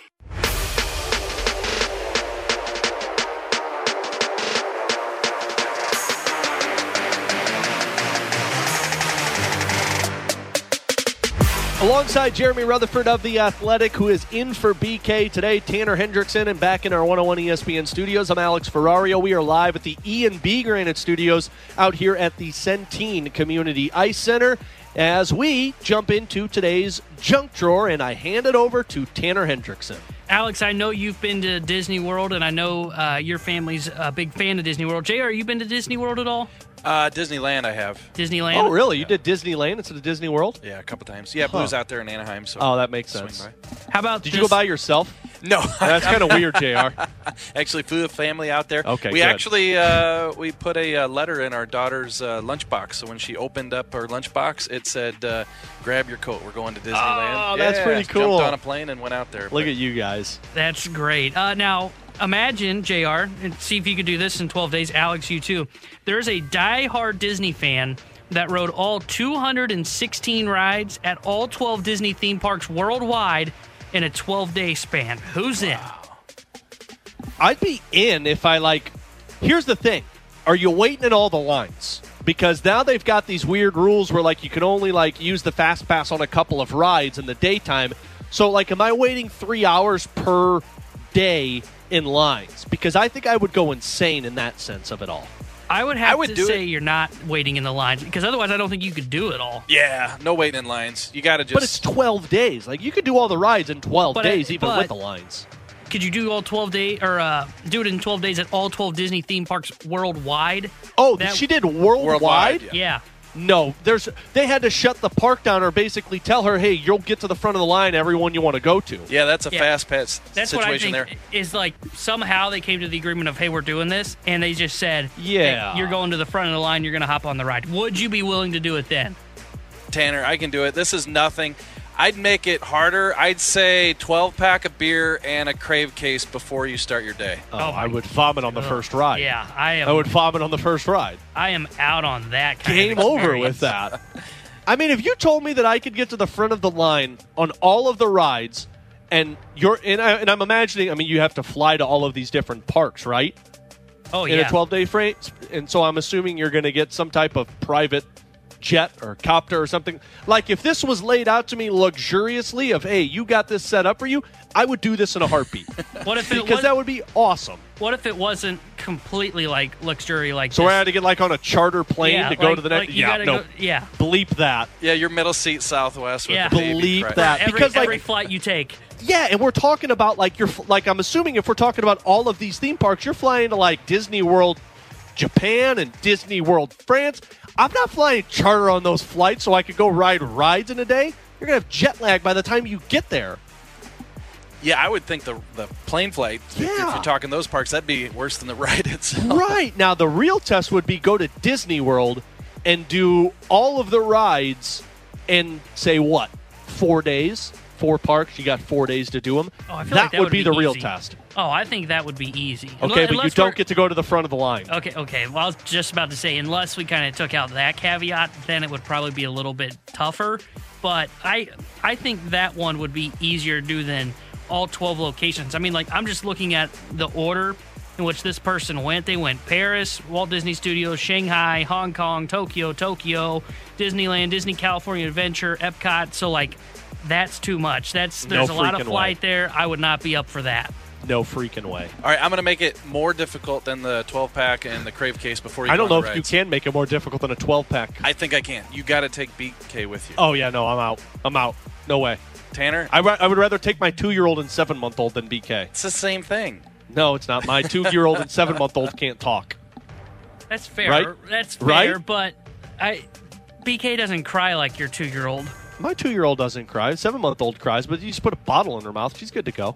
I think BK I'd does rather- cry. I was going to say. BK be like, it's No. too hot out here. I don't want to wait in line anymore.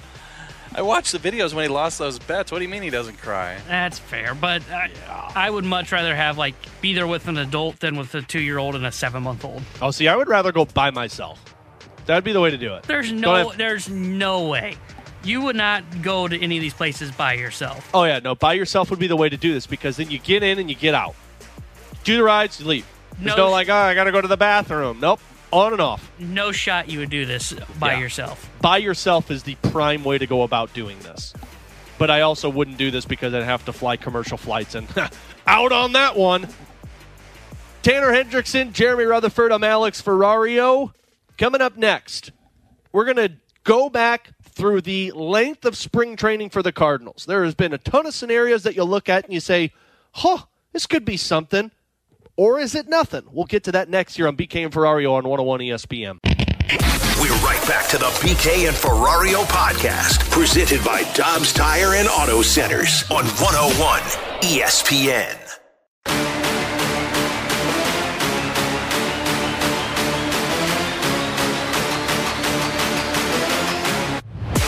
So just to give you a little peek behind the curtain, we wrap up our show about 2 o'clock. Tanner has some duties to fulfill at the end of it. I'll be at Home Depot at 2:15. Yeah, I go get myself a dirty dog from Home Depot. But, Tanner's got the podcast to do and get some stuff together. And when BK is out, he and I kind of talk a little bit about what we want to do for the show. And then we text throughout the night. And then I like to imagine my Tanner Hendrickson at home with my Tanner Hendrickson, my T-Bone. I like to picture him at home with a stuffed bear.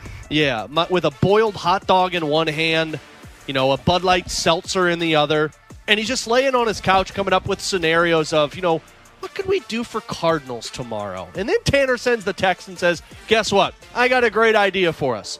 Something or nothing. Spring training edition, because T-Bone, we have a ton of scenarios in spring training that has gotten all of us going, this is a little interesting. So I'm going to hand the wheel over to you, and you tell us what scenarios you've got in mind.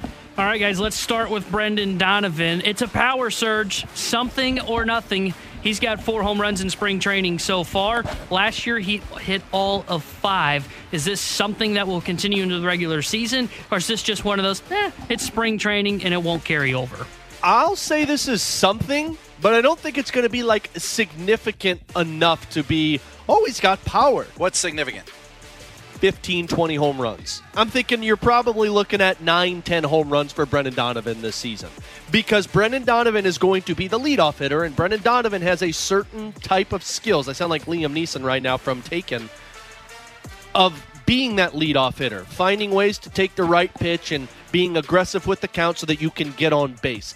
I don't believe Brendan Donovan has come to the Matt Carpenter sense of, I'm going to showcase my power now. So I'm still going to say this is something because I don't look at it as he's going to only have 2 or 3 home runs this season, but I'm not talking 15, 20 home runs for Brendan Donovan. Yeah, I'm going to say something too, and you're right, Alex. I think he's got such an eye. He takes those walks. He's got such a great on-base percentage that maybe the opportunity for swinging for the fences isn't going to be there for him like it might be for somebody else. But I'm going to go a couple better. I'm going 12 home runs for Brendan Donovan. You just prices righted me. T-Bone? I'm going to say this is something. I think this power is real from Brendan Donovan. I agree with you, Alex. I don't think it's going to be something where it's like, whoa, Donovan hit 15 home runs this year. I think it probably will be around the 10 home run mark or 12. But I think the significant thing will be in terms of doubles. I think you'll see his doubles number rise up from what it was last year. All right, let's stick with an offensive player. Something or nothing. Dylan Carlson is making the adjustments against right-handed pitching. In spring, against righties, he's got a .310 average. He's hit 2 home runs with 4 extra base hits. He's got a .375 on base, .586 slug. His OPS against righties in spring training is .961. Is this something or nothing? I think this is something. And I just went back and looked at it. Last season against righties, he hit .243 with a .739 OPS and had a total of 13 home runs. So he had the power last season against the righties. It's just you weren't making enough contact. I'm going to say this is something for Dylan Carlson because I look at this as he's feeling the heat from Jordan Walker and Lars Nootbaar and Tyler O'Neill. And now there's a little bit more emphasis on, hey, I got to fix this area for it. Because it's not like all of these numbers came at the beginning of spring training where you're going up against, lesser quality hitter or pitchers. It's the last 5-6 games, and I don't know how many of these were righties, but he went 0 for 4 yesterday, but prior to that, 1 for 2, 2 for 4, 2 for 4, 1 for 3. And in that frame, he had 2 extra base hits. So I'm going to say this is something. I think Dylan Carlson has unlocked something. Hey, Tanner, since you created this game, can you kind of alter the rules? Can we have a third category, and that third category is you want it to be something? I think that's fair. Yeah. See, you made the rules. Of course, JR. No, I want it to be something. JR changes the rules. He comes into the league, right? He's got all the tools. He can be that guy, and it just hasn't been there for him.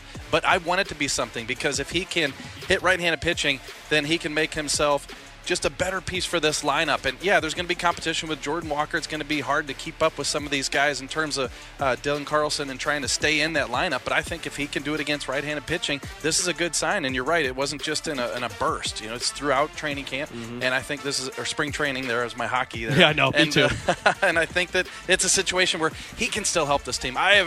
This ship hasn't sailed on him, I don't think. I think this is something, too, and it's not so much the numbers for me. It's the eye test. He looks better against righties, and I think it's the health. Last year, we learned he dealt with a wrist injury, and I wonder if that's what really hampered him. Now, I kind of say it's something, but I also say it's something with some caution because we've seen this before from Dylan Carlson where we think he's making adjustments, but throughout his career, he has struggled against right-handed pitching. Let's stick with another offensive player. Let's go to Tommy Edman. Something or nothing. Tommy Edman struggles in spring training and at the WBC. Between the two, he's got a 172 average. He has 0 extra base hits, and his slugging percentage is 172. Is this something or nothing?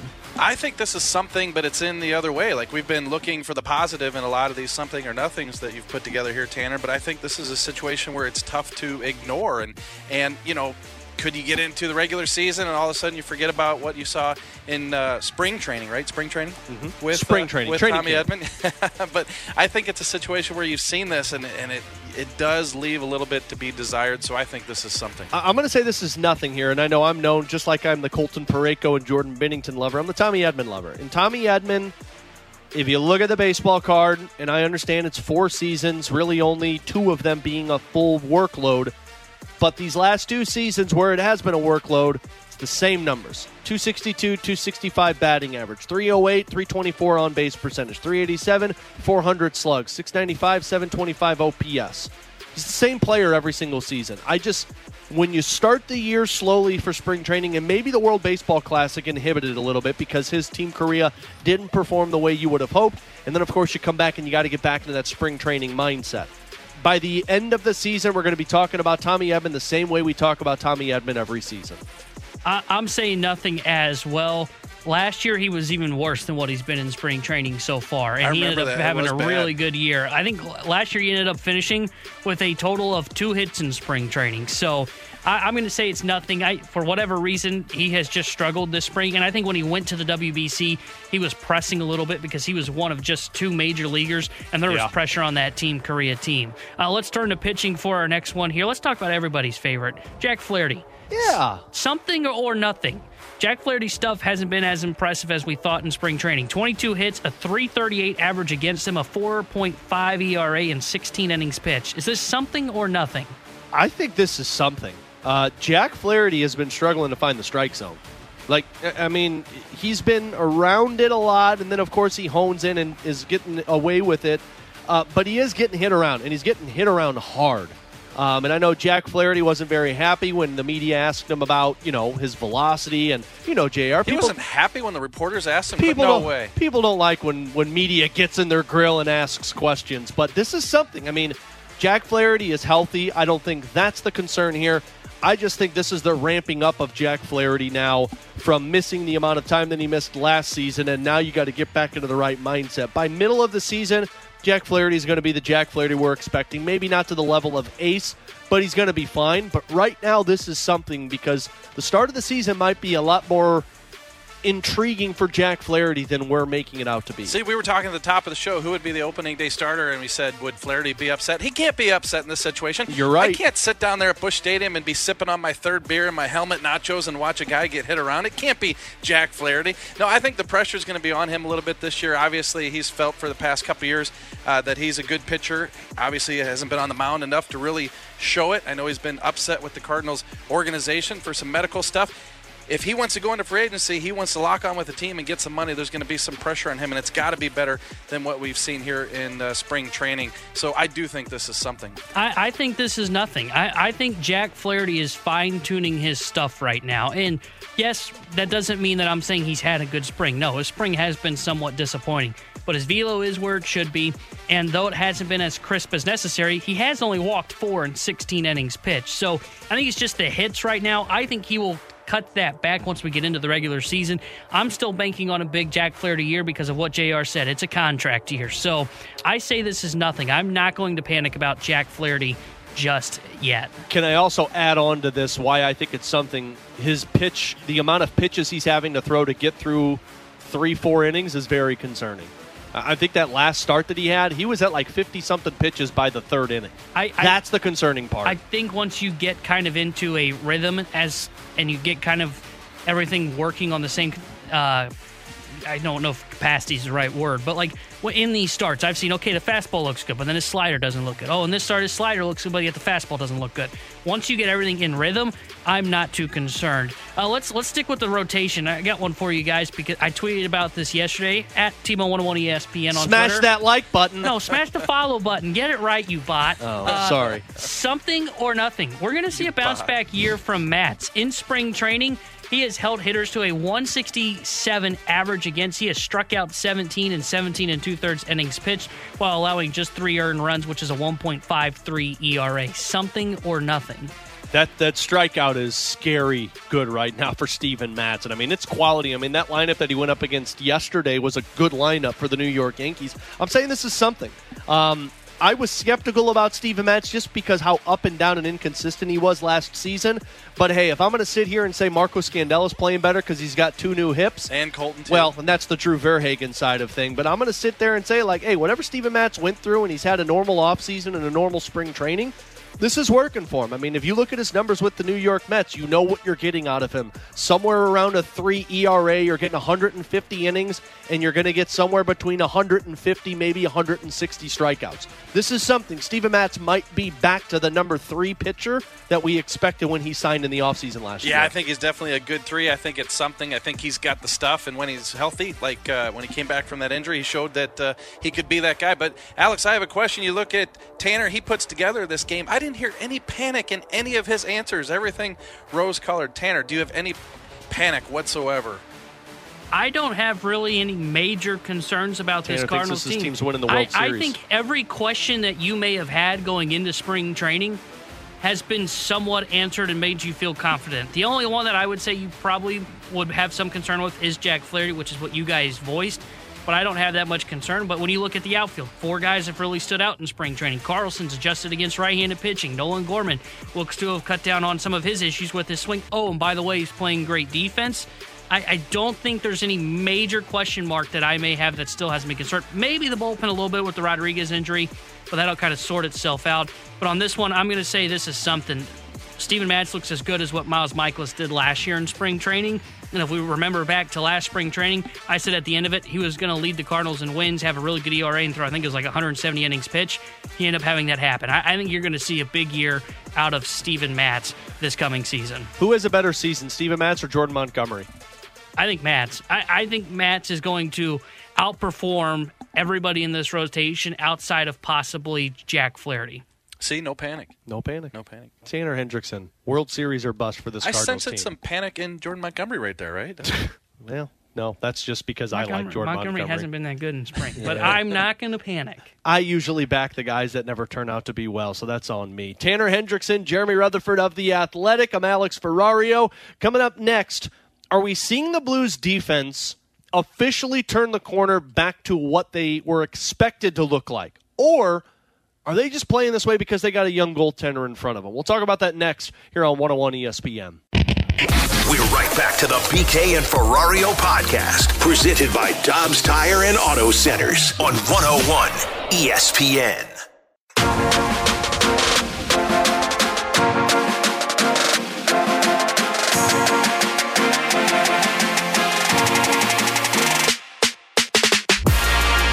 Into the blue zone. Bellino with a shot and a glove save. Hofer. He's been flashing that glove since he's been called up here. In the circle, shot on. Rebound. It hit the post, stayed out. Unbelievable. And it's into the pads of the goaltender. Hofer covers it up. Yeah, he did a good job again. Solid game all around. Gave us a chance to win. Well, Joel Hofer and this Blues defense continuing to play strong in this last stretch of games alongside Jeremy Rutherford of The Athletic. Tanner Hendrickson and Alex Ferrario. It's a 3-game win streak on the road for St. Louis. They've got now points in 5 consecutive games, if I'm not mistaken. And a lot of this is because of the way that Joel Hofer has been performing. But, JR, how much of this is because the defense is performing well? Parayko, Scandella have probably played their best stretch of hockey since, honestly, all season. I went back and looked at this yesterday. Marco Scandella has been on the ice for 3 power play goals against since he's returned to the lineup, and he's played the most minutes of anybody on this team since he's returned to the lineup on the penalty kill. So you take that into consideration, and when we talk about defense, we're not just talking about the defensemen. Forwards have been back-checking, taking away the center of the ice more. Are we seeing the turnaround for this defense that we expected at the beginning of the season and it never showed up?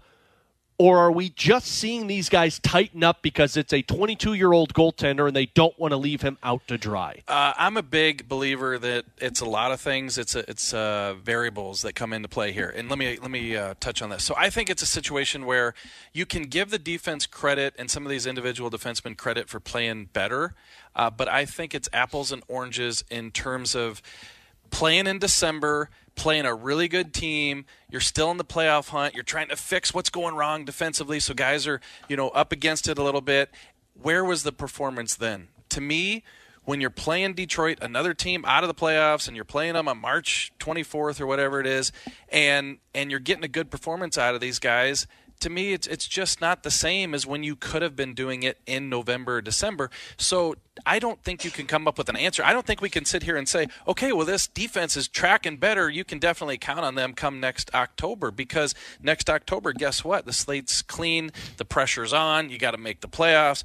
Are these guys better than they showed this year? They could be, but I don't think that you can get that answer in a Thursday night game against Detroit. Yeah, the matter of the fact is, they're playing better in terms of not giving up those backdoor tap-in chances like they do against Jordan Binnington.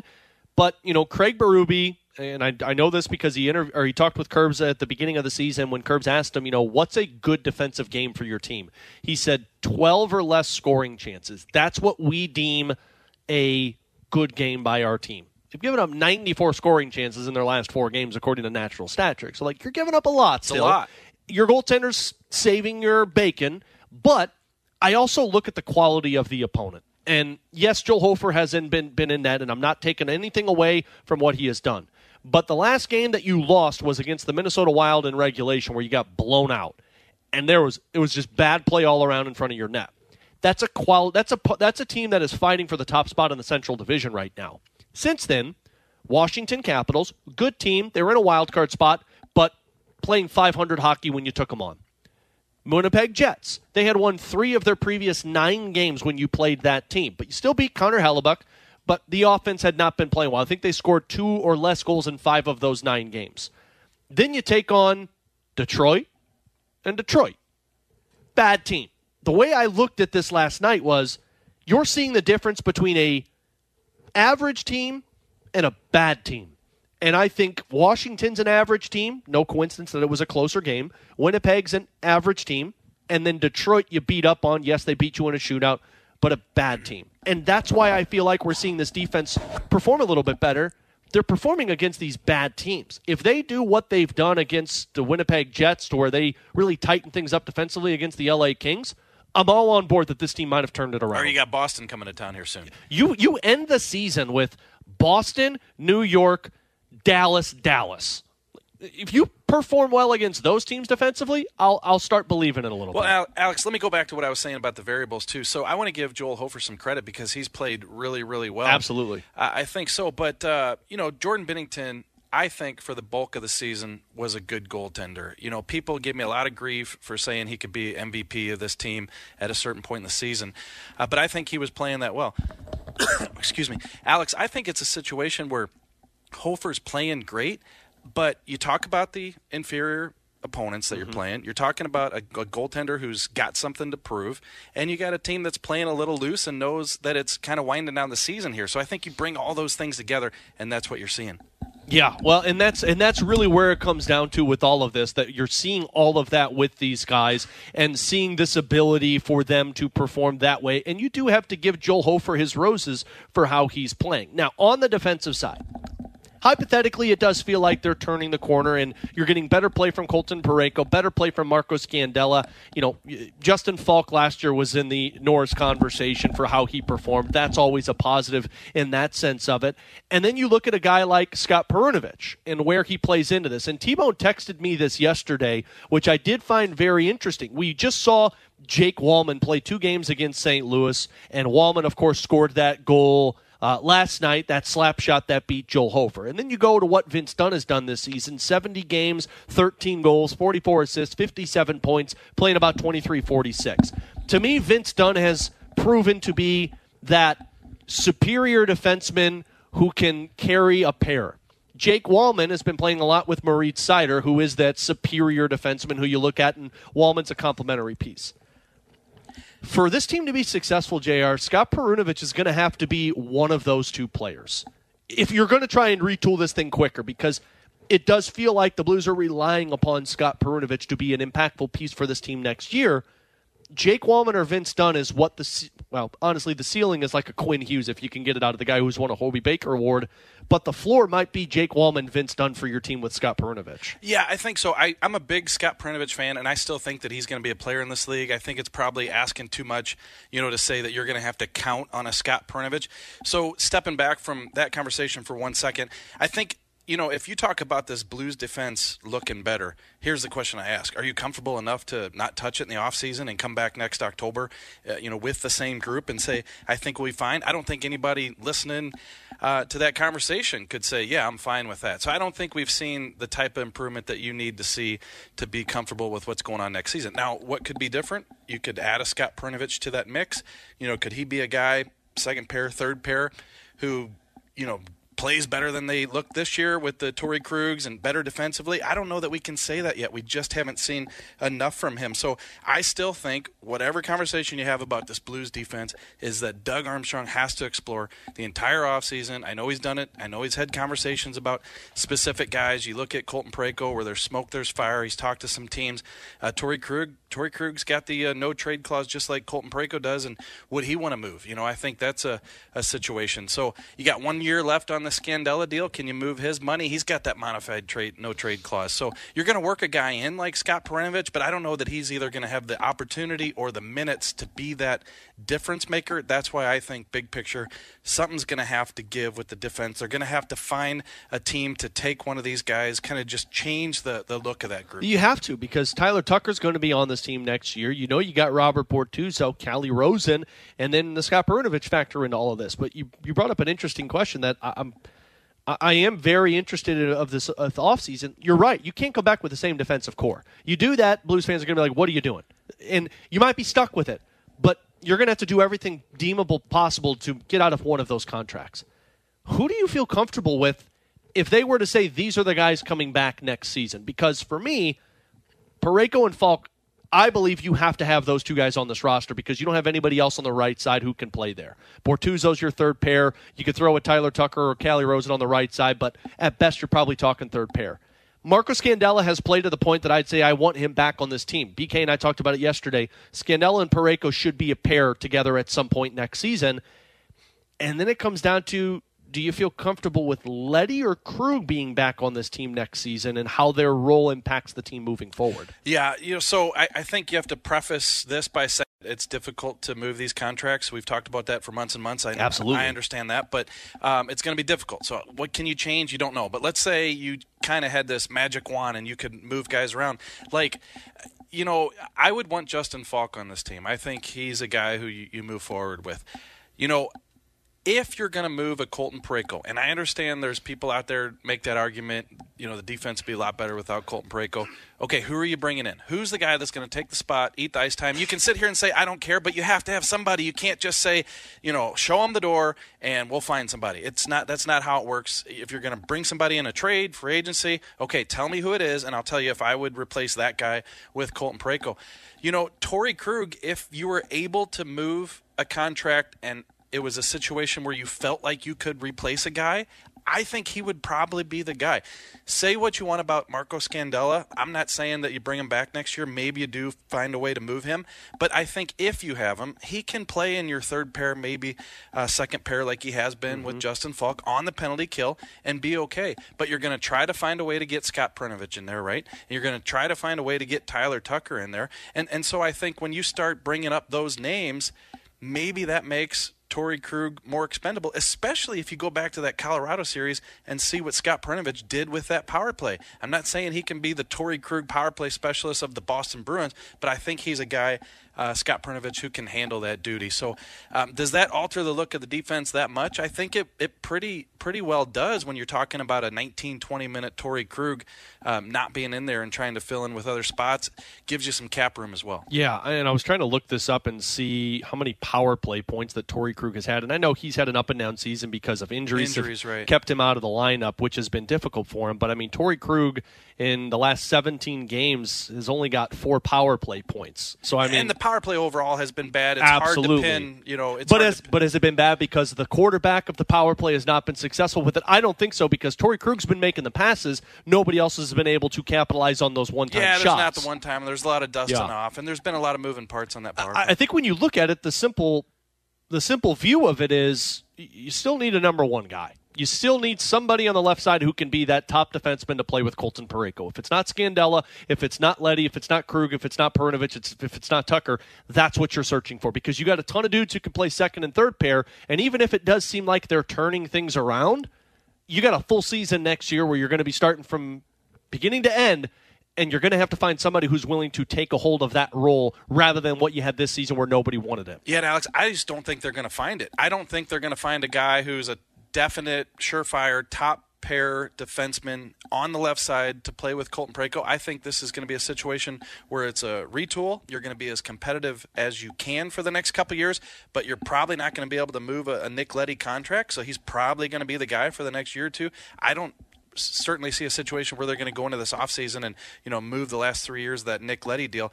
I think he's your guy. Maybe you'll do some mixing and matching and try other guys in that spot, but I think you're looking at a couple years before you can get to a situation where maybe you can get out of a couple of these contracts, and then you have a situation where a Scott Perunovich has maybe solidified himself a little bit more, and then maybe we're talking 3 years down the road before you're able to go out in the trade market or free agency and find a guy who maybe you're not talking a top 20 defenseman in the league, a definite number one guy, but a guy who you think can give you those minutes and that play that we're talking about that they don't have right now. It's on pretty that left simple. side. It's Nicholas Hague. Yeah. Let's find a way to get him from, there you go. or Ryan Graves, either member of the Ferrario 5. He's Jeremy Rutherford, Tanner Hendrickson. I'm Alex Ferrario. Coming up next, send us your scenarios for One's Gotta Go. You send us 3 options. We're going to tell you which one's got to get out of there. It's our favorite segment of the week on BK and Ferrario. 314-399-9646. One's Gotta Go's next on 101 ESPN.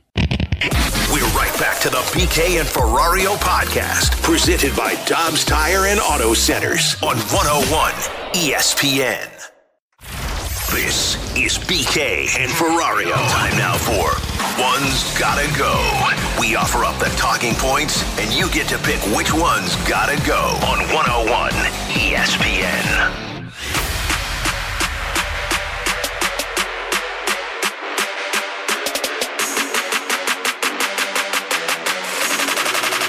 Count that big bang. Alongside alongside Jeremy Rutherford of The Athletic, who is sitting in for BK today. Tanner Hendrickson, I'm Alex Ferrario, as we are out here at the E&B Granite Studios at the Centene Community Ice Center. Patrick Mahomes, that's number 3. KC Barbecue. Now, what is the quota? Should I get to 4 or 5 by the end of the show? Or? I mean, typically it's like what? You'd say like 6, T-Bone? Something like that, yeah. 5, 6, something like that. Yeah, you're probably right on par with it. You've had some bad takes today, so it's fine. You're right there. He does have some slower days, so it's fine to get a little lower than the quota. Everybody has their off day, right, T-Bone? That's right. Air Comfort Service text line 314-399-9646. And it is time for our One's Gotta Go segment. You send us 3 scenarios. We'll tell you which one has to go. This is where all the bad takes come out. Let's start with this. One's Gotta Go, March Madness, Stanley Cup Tournament, or the Super Bowl. Oh, gosh. So let's say NFL playoffs, because Super Bowl is one game. We're talking tournaments here. So March Madness tournament, Stanley Cup tournament, and NFL tournament. Can I start here? Yeah. I think it's March Madness. What? That is a bad take. Listen to me for a second. There is nothing better than the first weekend of March Madness. Or the next weekend. But then after that first weekend, how invested really are you in March Madness? I know you were in bed last night while Gonzaga UCLA was going on, but that were you sleeping? Hell of a basketball game. Oh my goodness! Yeah, and incredible to watch. So this is just, I'm just saying, like this is a bad take. There's just this dead period of okay, and then you get excited towards the end. NFL playoffs, I'm invested from start to finish. Same with Stanley Cup playoffs. Tanner, I feel like this is a Scooby-Doo episode, and he's actually BK. We're going to pull the Alex mask off. That was such a bad take there. And I would have got away with it if it wasn't for you dumb kids and that crazy dog. No, the NCAA tournament, I think, would be my number 1 there. And I'll tell you what, I am a hockey guy at heart, so you got to keep the Stanley Cup playoffs. I'm getting rid of the Super Bowl, which I know might not be a popular choice with a lot of people, but can you still have the food and the meal without watching the game? And no, it all has to go. It all has to go. It's all out of here. Yeah, I don't know. Food, hockey. Why get rid of March Madness? I don't hear people having food parties for March Madness tournaments. What about you, Tanner? I would get rid of the Stanley Cup playoffs. If your team's not in it, how invested are you really? Like the Blues not making the playoffs this year? They may not even be statistically eliminated, so maybe I shouldn't say that. They're not, man. Home of the Blues. Listen to the Home of the Blues. I don't watch the Stanley Cup playoffs if the Blues aren't in it. I just really don't care. I'll watch the final, but that's it. So I would say it's the Stanley Cup final for me. Even just the first day of March Madness, if that's all you really enjoy, that outweighs the playoffs for me. And then the NFL playoffs are always great. So I think it's the Stanley Cup playoffs got to go. Okay. But Stanley Cup playoffs, there's going to be a Blues player on every team this year. That's very true, and there always seems to be. This is a fun one from the 636. One's got to go. Cards get Ohtani, Blues get Bedard, or City gets Lionel Messi. Wow, I don't even think a good one. Is Messi possible? Probably not. None of these are possible. What do you mean? I mean, there's like a 3% chance Bedard could happen. Bedard is the most realistic one out of all of those. Oh, you're crazy. Have you seen the T-shirts of Nootbaar and Ohtani together? I have, and it's definitely likely Nootbaar's an angel. Hey, man, he's not an angel. He's with the Cardinal right now. I'll start here, too. I would say City gets Messi would have to go. Oh, that's because crazy. I know it is a crazy take, but I mean, I got to be honest with you. I would be ecstatic if the other two happen. Ohtani or Bedard are a part of the St. Louis teams. Well, I feel bad agreeing with you, but I'm going to agree with you on this one. But here's my reasoning. City doesn't need Messi. They're 4-0. Damn right, JR. You don't need Lionel Messi. Yeah, T-Bone. I can't believe I'm you say saying Bedard. This. No, I would love to see Bedard here. I think I would get rid of Ohtani. What?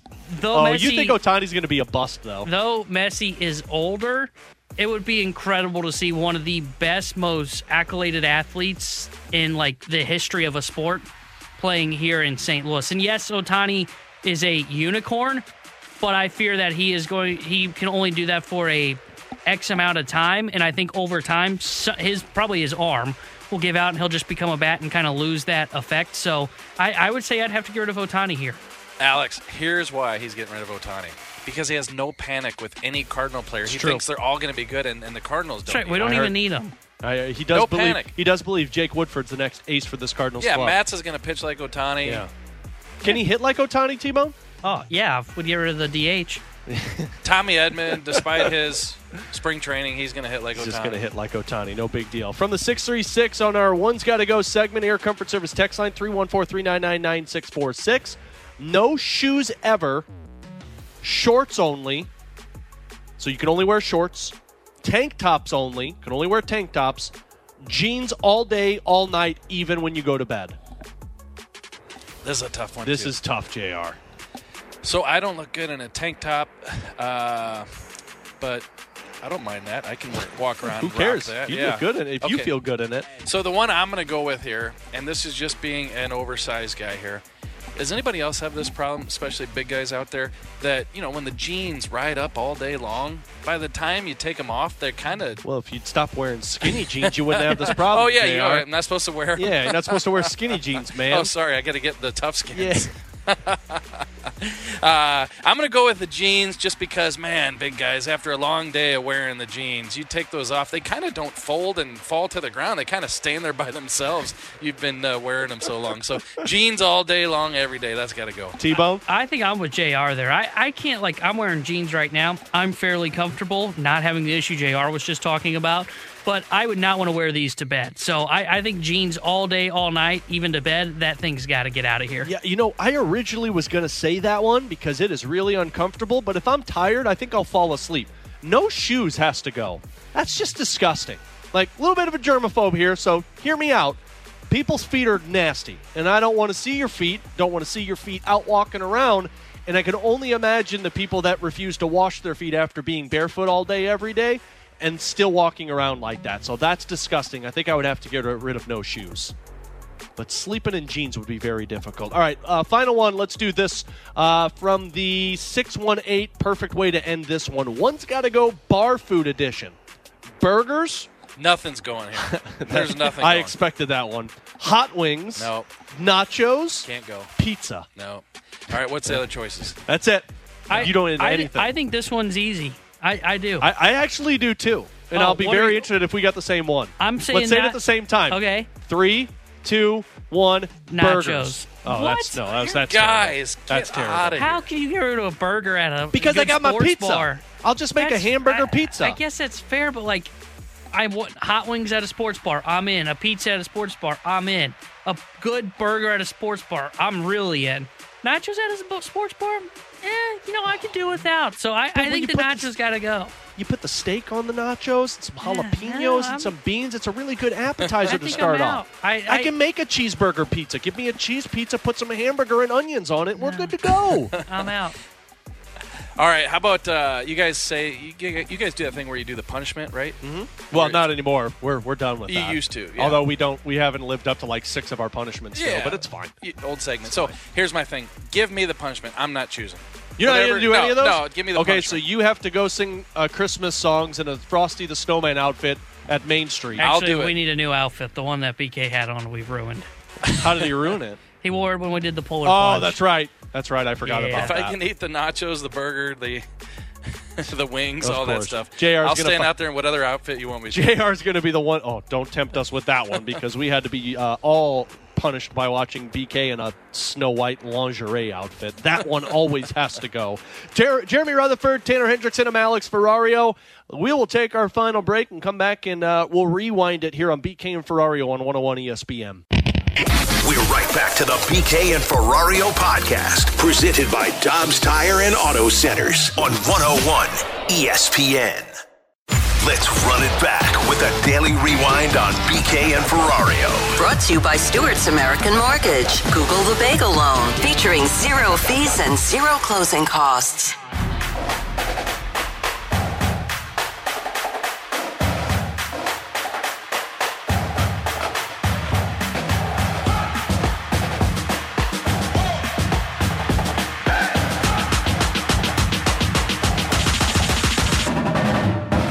Hey, 101 ESPN will be broadcasting live from the Budweiser Brew House inside Ballpark Village next Thursday for opening day.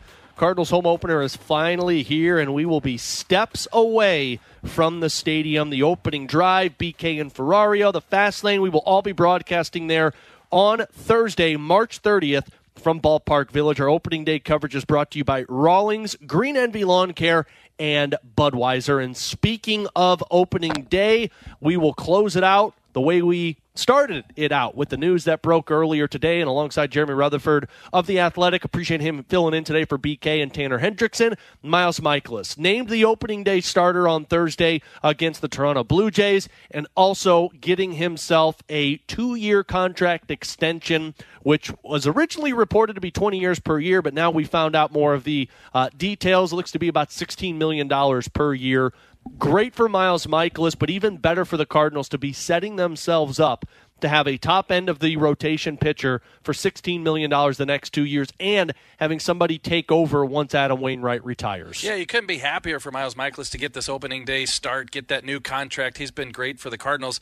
But there's still, Alex, a little part of me, I'm a longtime Cardinal fan, a big-time Adam Wainwright fan, that he's not going to be on the hill for that one. It's weird, isn't it? It's tough, yeah. He's out there, and just the sentimental value there, and you could see him going 7 or 8, right? And I know it's early in the season, so maybe not 9, but it would be fun to see him get the win on opening day, if especially it looks like it's his last one. I hope the fact that he's not pitching on opening day and gives him a little bit of time to get whatever this is right, the groin, maybe, etc., that he's pitching in a big moment at the end of the season, because it does suck that he's missing out on this big moment at the beginning of the season. But at the end of the season, if he's pitching in a big moment, I think that's even more important. T-Bone, final thoughts on Miles Mikolas' contract extension? Yeah, 1, good for Miles Mikolas, and 2, really good deal for the St. Louis Cardinals. As you mentioned, it's going to be $16 million a year. They gave him a $5 million signing bonus, added $3 million to his salary, and we kind of ran through the math earlier in the show. If you missed that, you can check out the podcast on the podcast page at 101ESPN.com, presented by Dobbs Tire and Auto Centers. But I think this contract is flexible enough for the St. Louis Cardinals that next year, if they want to spend in free agency and go get someone like an Aaron Nola, the guy that I keep using as an example, they have the financial flexibility to add a $30 million pitcher into the rotation. If they want to do that, though, they'll probably rely on 2 younger guys with more cost control. But there's definitely flexibility to add to this rotation. This is a great deal for the St. Louis Cardinals. You know I'm up for an Aaron Nola if they can sign that. He was my guy last year before he pitched so well with the Phillies, and the Phillies made it all the way to the World Series. But I love Shane Bieber also, and if Shane Bieber's an option for this Cardinals team, makes them better if you can acquire him at the trade deadline or in the offseason, and that's the flexibility now allowed for the Cardinals because of Miles Mikolas' contract. JR, thank you so much for filling in for BK today. You've done a great job impersonating Patrick Mahomes, KC Barbecue. Boom, nailed it. T-Bone, always great stuff, my man. Have a great weekend. I'll be back with you tomorrow night for Blues and Ducks, and then I'll be with you on Sunday for Blues and Kings, both pregame starting at 8:30 here on your home for the Blues 101 ESPN. For T-Bone, for JR, for BK, I'm Alex Ferrario. Fastlane coming up next here on 101 ESPN. You've been listening to the BK and Ferrario podcast, presented by Dobbs Tire and Auto Centers on 101 ESPN.